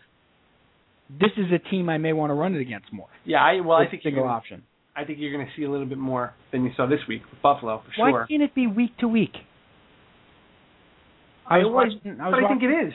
No, but I'm saying the media won't allow it. Rex's presser the other day. I think it was his Tuesday presser. And you got to start watching the press conferences, Bri. I mean, it's like a whole different world. They post them, getting to see Ryan do the press conference and then seeing what's written is unbelievable. Wow. But he was asked, so well, how many? You only 11 play or whatever it was, 6 plays or whatever for Tebow, and are you going to get to that 20 this week? And he said, guys, it's going to be week to week. I don't know. We're going to let the opponent dictate how much we use it. Wouldn't you do that with, how is it any different than what they used to do with Cordell Stewart? Oh, I'll tell you why. It's the Jets doing it. Well, because they don't know what they're doing. Right. And because Tebow, okay. Don't give Tony Sparano any credit for being creative and coming up with something. Last thing on this, and then the Giants real quick, and then PJ. I heard this all week too. Nobody's afraid of the Wildcat. Right. Nobody's ever going to be afraid of it because it's first of all, Tebow runs the read option. Okay, very true. Mm-hmm. He ran a few read option plays in the Jet game. That's right. He also ran some Wildcat plays in the Jet game, which he's never run. And Sparano said this, and nobody picked up on it. He said it a while back. The big difference between him and Ronnie Brown is the one thing they couldn't do with the Wildcat was throw. And now they can. Well, some will argue they can't. Look, he can throw a deep ball. Yes, he can. Ask the Steelers. Yes, he can. I mean, he can throw better than the average running back. How's that? Some will argue that also. Look, the point is, that was the missing element to his Wildcat with Ronnie Brown. Right. There was no threat of a throw. That's why it was effective with Brad Smith when he did throw in the playoff game. And they ran it, and then finally in the playoff game, he threw the ball. Right. So, anyway, pleased. I think it's going to be a really good game on Sunday. I don't think it's going to be a blowout either way. I can definitely see the Jets in the game the whole time. And if Sanchez plays with the poise that he displayed last week, where the game maybe is slowing down from a little bit, he doesn't have to be 250 and 3 touchdowns. But the game seemed to slow for Trent Dilfer had some great analysis of what he did well and what he didn't, breaking down the film. And even Dilfer sort of said in that analysis that he was impressed with certain things that he did differently from last year. Certain things, his ball protection is still awful, but he still runs with the ball like it's a loaf of bread. But and he never learned how to slide. He's still just kind of. We got to bring Joe Girardi in again. Stop, drop, and roll with him. Okay. He just kind of throws his body down, and he's gonna really hurt himself one day. Yes. I think he is. We're gonna be unlive. What? In English, please. I don't think that's a word. We're going to lose the live feed and go straight podcast on in about 2 minutes. But really quick on the Giants, because we missed it last week. We didn't talk about that game in Dallas. They're clearly sweating out the hangover. I wouldn't be too worried if I was a Giant fan. They get Tampa Bay this week. Feelings on the Giants, Bri? Victor Cruz was the most worrisome for me. Yeah, I didn't like those drops. Just because I've been saying all off season, somebody should remind this guy who Steve Smith, not the one on Carolina, but the one who's now I think on the Bucs, is. Well, and how he had 98 catches for 1,500 yards and 8 touchdowns, and then was never heard from again. Victor Cruz is a good football player. Absolutely. I don't think he's going to disappear off the face of the earth. I think the whole team suffered from take this game lightly-itis. Right. Coming in. I don't think they were prepared. I think that Wednesday night probably threw them off a little bit too. It was kind of an odd time in the middle of the week. These football players are creatures of habit, and you throw them on a night that they've never played before. Yeah. I think there's something to that. It doesn't explain why Dallas looks so good. But I think that the Giants are going to be okay. I think they're going to give you a real strong bounce-back effort this week. Tampa was good last week, but they didn't really impress me. They got a good defense. They've got a good defense. Their defense is going to be solid. They got Schiano. Maybe they believe a little bit there. Does the game slow down a little bit for Josh Freeman? Does he take a little bit of a leap? If the Giants secondary is banged up, Cal, it's worrisome. Well, they've got to rush Freeman all day, and they got to get to him and knock him down a couple times. Yep. They didn't really get to Romo last week, no. and their secondary was banged up. So that's a bad combination. Well, they have been able to make up for not having a great secondary for a number of years now by having the best pass rush in football, and right. so that disguises a lot of problems back there. But the guys they have back there are passable. Corey Webster's more than passable. They had Terrell Thomas. They've had guys that get the job done. Okay, we're going to lose the live feed, so go to www.rtusports.com or the Blog Talk Radio feed to download the podcast on iTunes, and also go to bluehavennyc.com. Okay, so we are now in extra time, and finishing up on the Giants. You don't love what you saw with Cruz. I didn't love that, and I didn't love Hakeem Nicks. Hakeem Nicks didn't look ready. He's a little banged up now too. Yeah, I mean, he didn't look ready with the foot. There were a couple of classic Eli Manning plays, like where Eli just sort of throws off the back foot and throws it to a spot, and he's got such a good sort of, he hurls it 35 yards downfield, and Hickson makes a ridiculous catch, and Eli. But I think they'll be okay. I think this is a big game. You know what? Still, and just last thing on the Dallas game, the way that they played in that game. Yeah. They were one stop away from getting the ball back with a chance to tie the game. Yeah, as badly as they played. They needed one stop on a 3rd and long. And they couldn't get it. So they also gave up like a 22-play drive. Yeah. That Dallas kept shooting itself in the foot and then converted like a 3rd and 21. Right. They had like a 1st and 30 and they scored. Yeah, that was a rough start for the Giants. I think the biggest thing you'd be afraid of if you're a Giant fan is going 0-2 in your building to start the season. I agree with that, but I think that the Giants, after losing that game the way that they did to Dallas, huge rival, in front of the world on the opening night of the season, and now they've got 11 days to prepare for this next game. Yeah. This is a first-class team. I don't expect anything less than their best effort on Sunday. They're very classy. They're going to do it in top hats and tails. Do you know that they weren't sold out for opening night? I did hear that. Yeah, that's okay. But nobody said anything about it. But the Jets are desperate for. They're resorting to gimmicks. Yeah, the Jets are desperate to sell seats, and they are. That's okay, but. Hey, let's call it down the middle. The Giants weren't sold out for opening night, raising a banner, a championship banner. But it was a Wednesday, Cal. That's what I was told. It has nothing to do with the Giants' ticket prices. It was a Wednesday night. No, because the classy can afford those tickets. Yeah. All right, moving on. Hopefully, I don't know if the Skunk Cat Bishop PJ can we make a skunk cat? What do you mean, like literally, like a hybrid, like breed one? I think there's some science involved in that. Skunk Cat. I think smells that's so bad over here. I can't even lie. You may not be able to eat there for like the next week. I think Skunk Cat comes on after the Decider. That's right. It's the Generalist. The Generalist. And after the Generalist.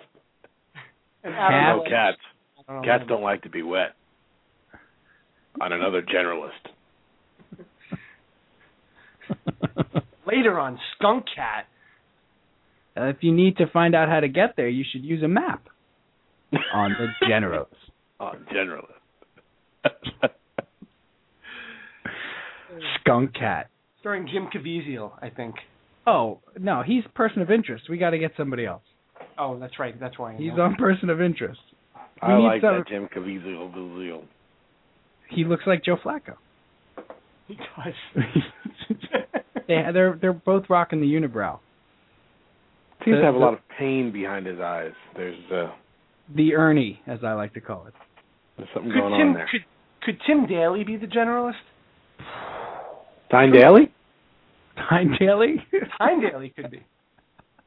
I don't know if Tim Daly has the gravitas that the What if Generalist. it's the Swami and Tyne Daly?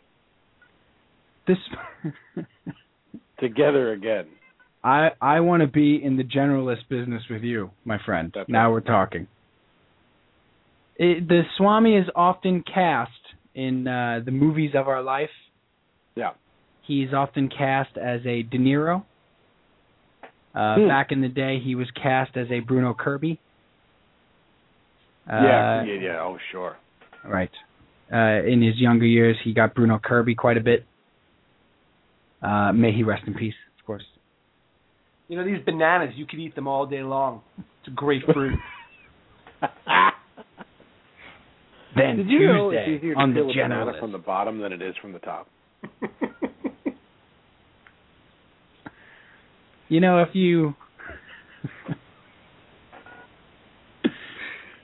ask for change of $1, most times you'll get 4 quarters.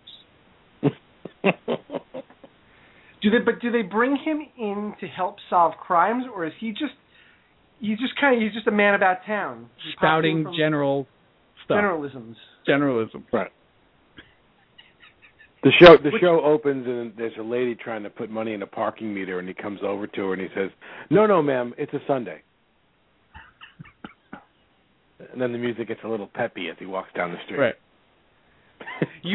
That would certainly be like a 365-a-day calendar of generalisms. Like each day you'd rip it off, there'd be another one. Right. And then a picture of him from the show, like pointing. Hey, you know what's something? The internet. You know what? I think the show has its first action figure right here. It's time to start the product line. That thing's something. The internet. When you're on an airplane, ask for 2 bags of peanuts. You can do it. You know, you can bring your own headphones. I tell you what, that air travel, something else. The Generalist on CBS. Then on CSI Dallas. How come there's not a CSI Houston? They don't have a Texas version yet. They don't have a Texas version yet. They need a good Texas lawman. Bring Chuck Norris back. CSI Lubbock. Lubbock.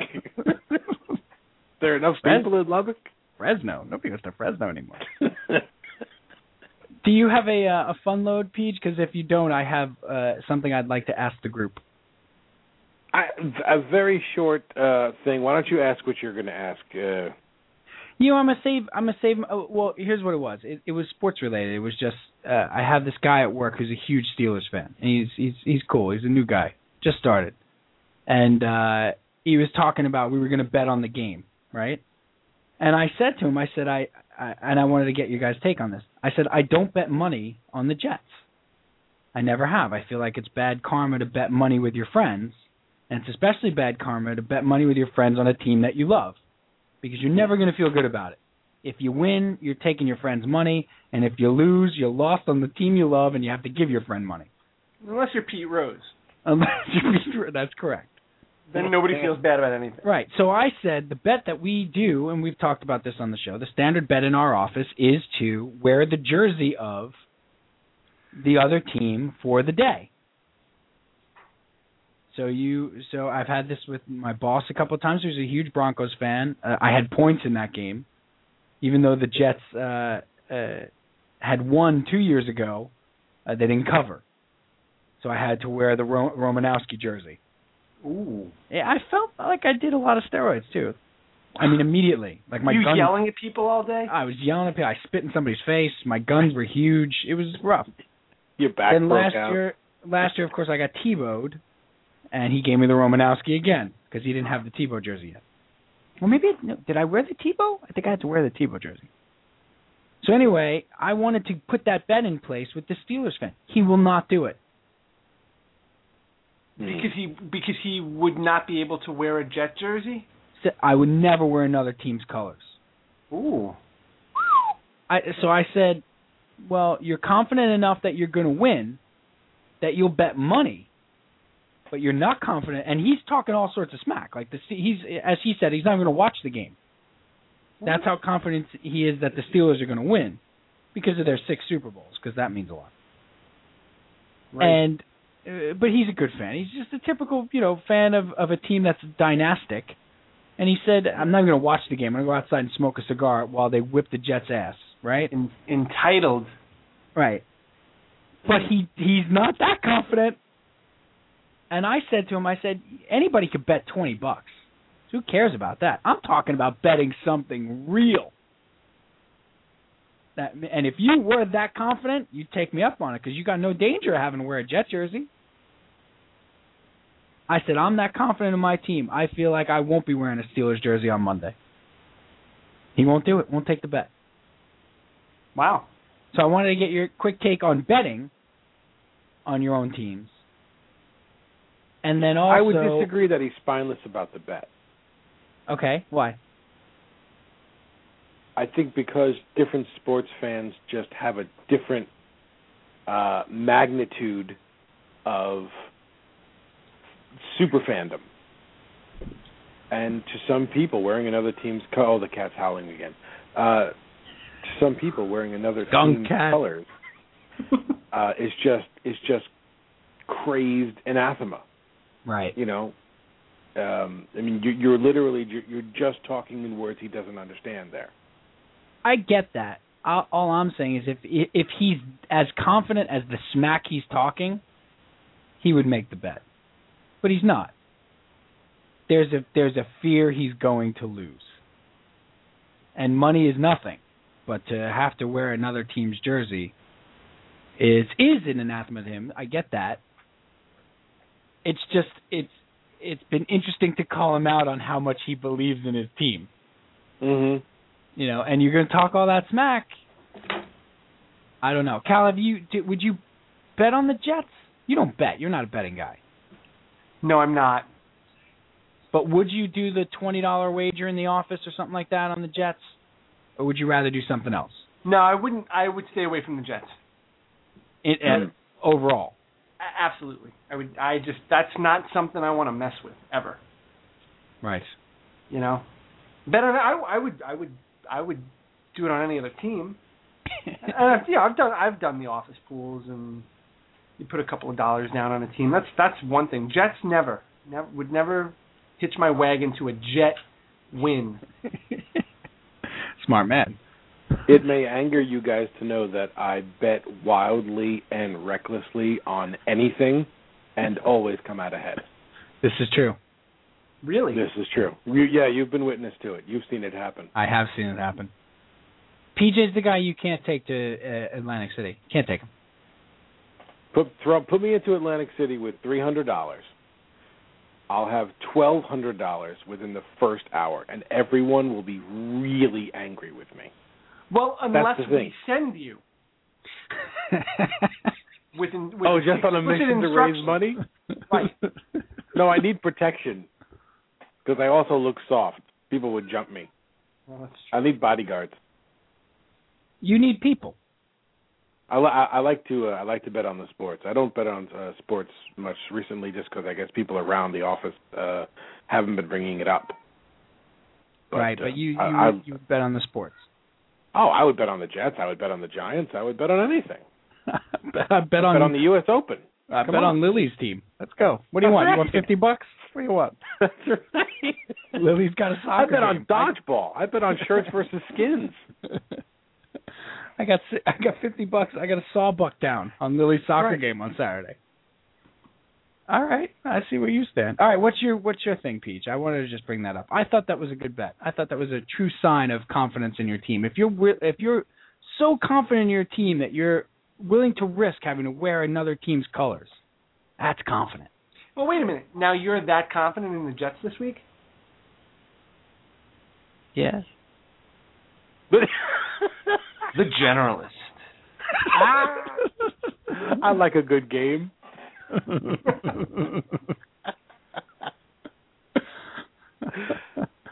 That speaks volumes. Here's what it is. I like to bet, but I don't like to bet money. So I don't know if it's necessary. I didn't think you ever liked to bet. Oh, that's your brother. Never mind. Your brother doesn't. No. My brother is strongly anti-betting. No, I like to bet. I don't like losing money. I don't like when there's money on the line. Well, you're the guy. What a unique feature. I like betting like the winner has to buy the loser a hat or something like that. That's me. I'm not more always that like guy. Women. I prefer them to be nude. The Generalist. The thing I had was just what you wrote up in the tease, or Women one of the nice. teases that you, I think the one that was on Facebook was what's PJ going to think about David Gilmour's placement on the Spin magazine's top 100 guitarists? I was sort of making that up. Well, I went and I looked. Oh, nice. And he's not on it. He's not on it? He's not on it. And I found this fascinating. We're going to need a bigger boat. Spin went at it a different way. In other words, Spin is not Rolling Stone. Right? I mean, very different writing styles, very different approaches to music and such. So the Spin top 100 guitarists of all time, there's no Eric Clapton. Strange, right? What? There's no Jimmy Page. Wait. I'm dying to hear what this list is now, because this sounds like a crackpot. Yeah, this is crazy town. There's no. Well, what it really was kind of the top 100 guitarists who they felt were really exciting, and you should be paying attention to, not just these icons that are at the top of the list every year. So like Slash. No Slash. No Slash. Guys who made the list were people like Lou Reed, the guitarists from Sonic Youth. I believe. How about Lenny Kravitz? No Lenny Kravitz. No. How about Prince? Kim Thayil. Eddie Van Halen. No. Oh, come on. What kind of cockamamie list is this? Well, perhaps it was not so great to use of all time, but I understood, and I forgave them for leaving my beloved Dave off the list. Yeah, that's not right. But it made me start to think: is classic rock sort of over? Like, do you listen to it anymore? No. Like you're talking about, give me 5 bands that should be on that list real quick. Right. I was going to say, I was going to do a quick little solid with you, right? So if we queued up a solid, and I said,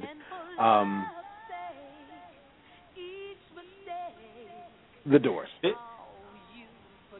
Okay, and the choices here are listen, don't listen, sometimes, or just overrated and underrated, or And in the realm of classic rock, or overall, or today. Today, for you. Okay, I gotcha. Okay, you got that, Cal? So in other words, if I'm going to listen to it today, how do I feel? Right. Okay. Okay, good. So we'll start with the Doors. Think about the Doors. Solid for 2 songs. That's it. 2-song max. Wow. See? I'd say overrated. I don't think I could listen to them right now. I'm massively overrated. I never put a Doors album on. 2-song max. 2-song max. That's it. You go 2 for Tuesday, and then you're good for the whole damn week. Only on Tuesdays you could listen to them. Me and Pete Fornatel. That's it. Tuesday. Right. That's it. He's still got a gig, He's still doing. I thought he's dead. Oh, I'm thinking of the Cope. I'm sorry. You're right. I'm thinking of the Cope. Yes. By the way, guys, you'll be very pleased to know that Campbell Scott just signed on for the Generalist. Perfect. Excellent. Yeah. Just FYI. What about Cream? What about Cream? Overrated. This was a band you couldn't escape a Cream track once a day on a classic rock station. Overrated. Never. Sorry. Completely overrated, right? Yep. Never. I think. I mean, I don't have to even ask you about Genesis. You make fun of it so much. I could do a Genesis though every now and then. Well, I have a soft spot for them. You go solid there, Cal. I would go solid. Oh, and I actually go underrated. I go vastly overrated. I don't. Are they classic rock? They're classic art rock. Right. A little more prog. Progressive rock? Yeah, prog rock. Yeah, a little more prog. That's let me silence that for a second. Oh, sorry. How dare you? Don't you dare. Got my son walking around the house going, "Not run away. There was no time to play." In that high voice? Yeah. It's great. That's okay, we got 3 minutes. Is he wearing a jumpsuit that's zippered down to his belly button? The Beach Boys. They make that for 7-year-olds, that jumpsuit? Oh, yeah. They do. It's from the Simpson collection. Right. I thought it was from the Ashford collection. It depends on whether you get it at Kohl's or... Right. If we're sitting around and having a poker game and smoking cigars, and I get up and I go over to the stereo and I go, "All right, guys, what do you want? I got some Zeppelin, some Floyd, I got some Stones." Are you are you asking for any of that? No. Or are you just telling me to go find something different? I wouldn't ask for it, but I don't think I would tell you to not put it on. All right, well, I got 3 discs in my hand. Which one do you want on? Of those 3? Yeah, I got Dark Side of the Moon, I got Zeppelin 3, wow, and I got Zeppelin 3. It had to be Zeppelin 3. Exile. Exile. That's what he's got in his hand. That's what he had. All right. I got Houses of the Holy. All right. Well, then put that on. All right, he found one. He found one he can go with. That's fine. You see what I'm saying? And the other thing was, it also made me think about these lists that I gravitate towards. We talk about lists all the time. Yeah. So my question is really, what kind of lists interest you? Oh, all. You think? Oh, I love. I live by A and B. How could a list not excite me? A and B. That's why I loved High Fidelity. You like the rankings? I would. Good Thank job, you. everybody. Good hustle. I would do that. I would It's absolutely a slow do that. queuing process. If it wasn't unbelievably annoying to people, I would do the list thing all the time. But I've been told that it's extraordinarily annoying.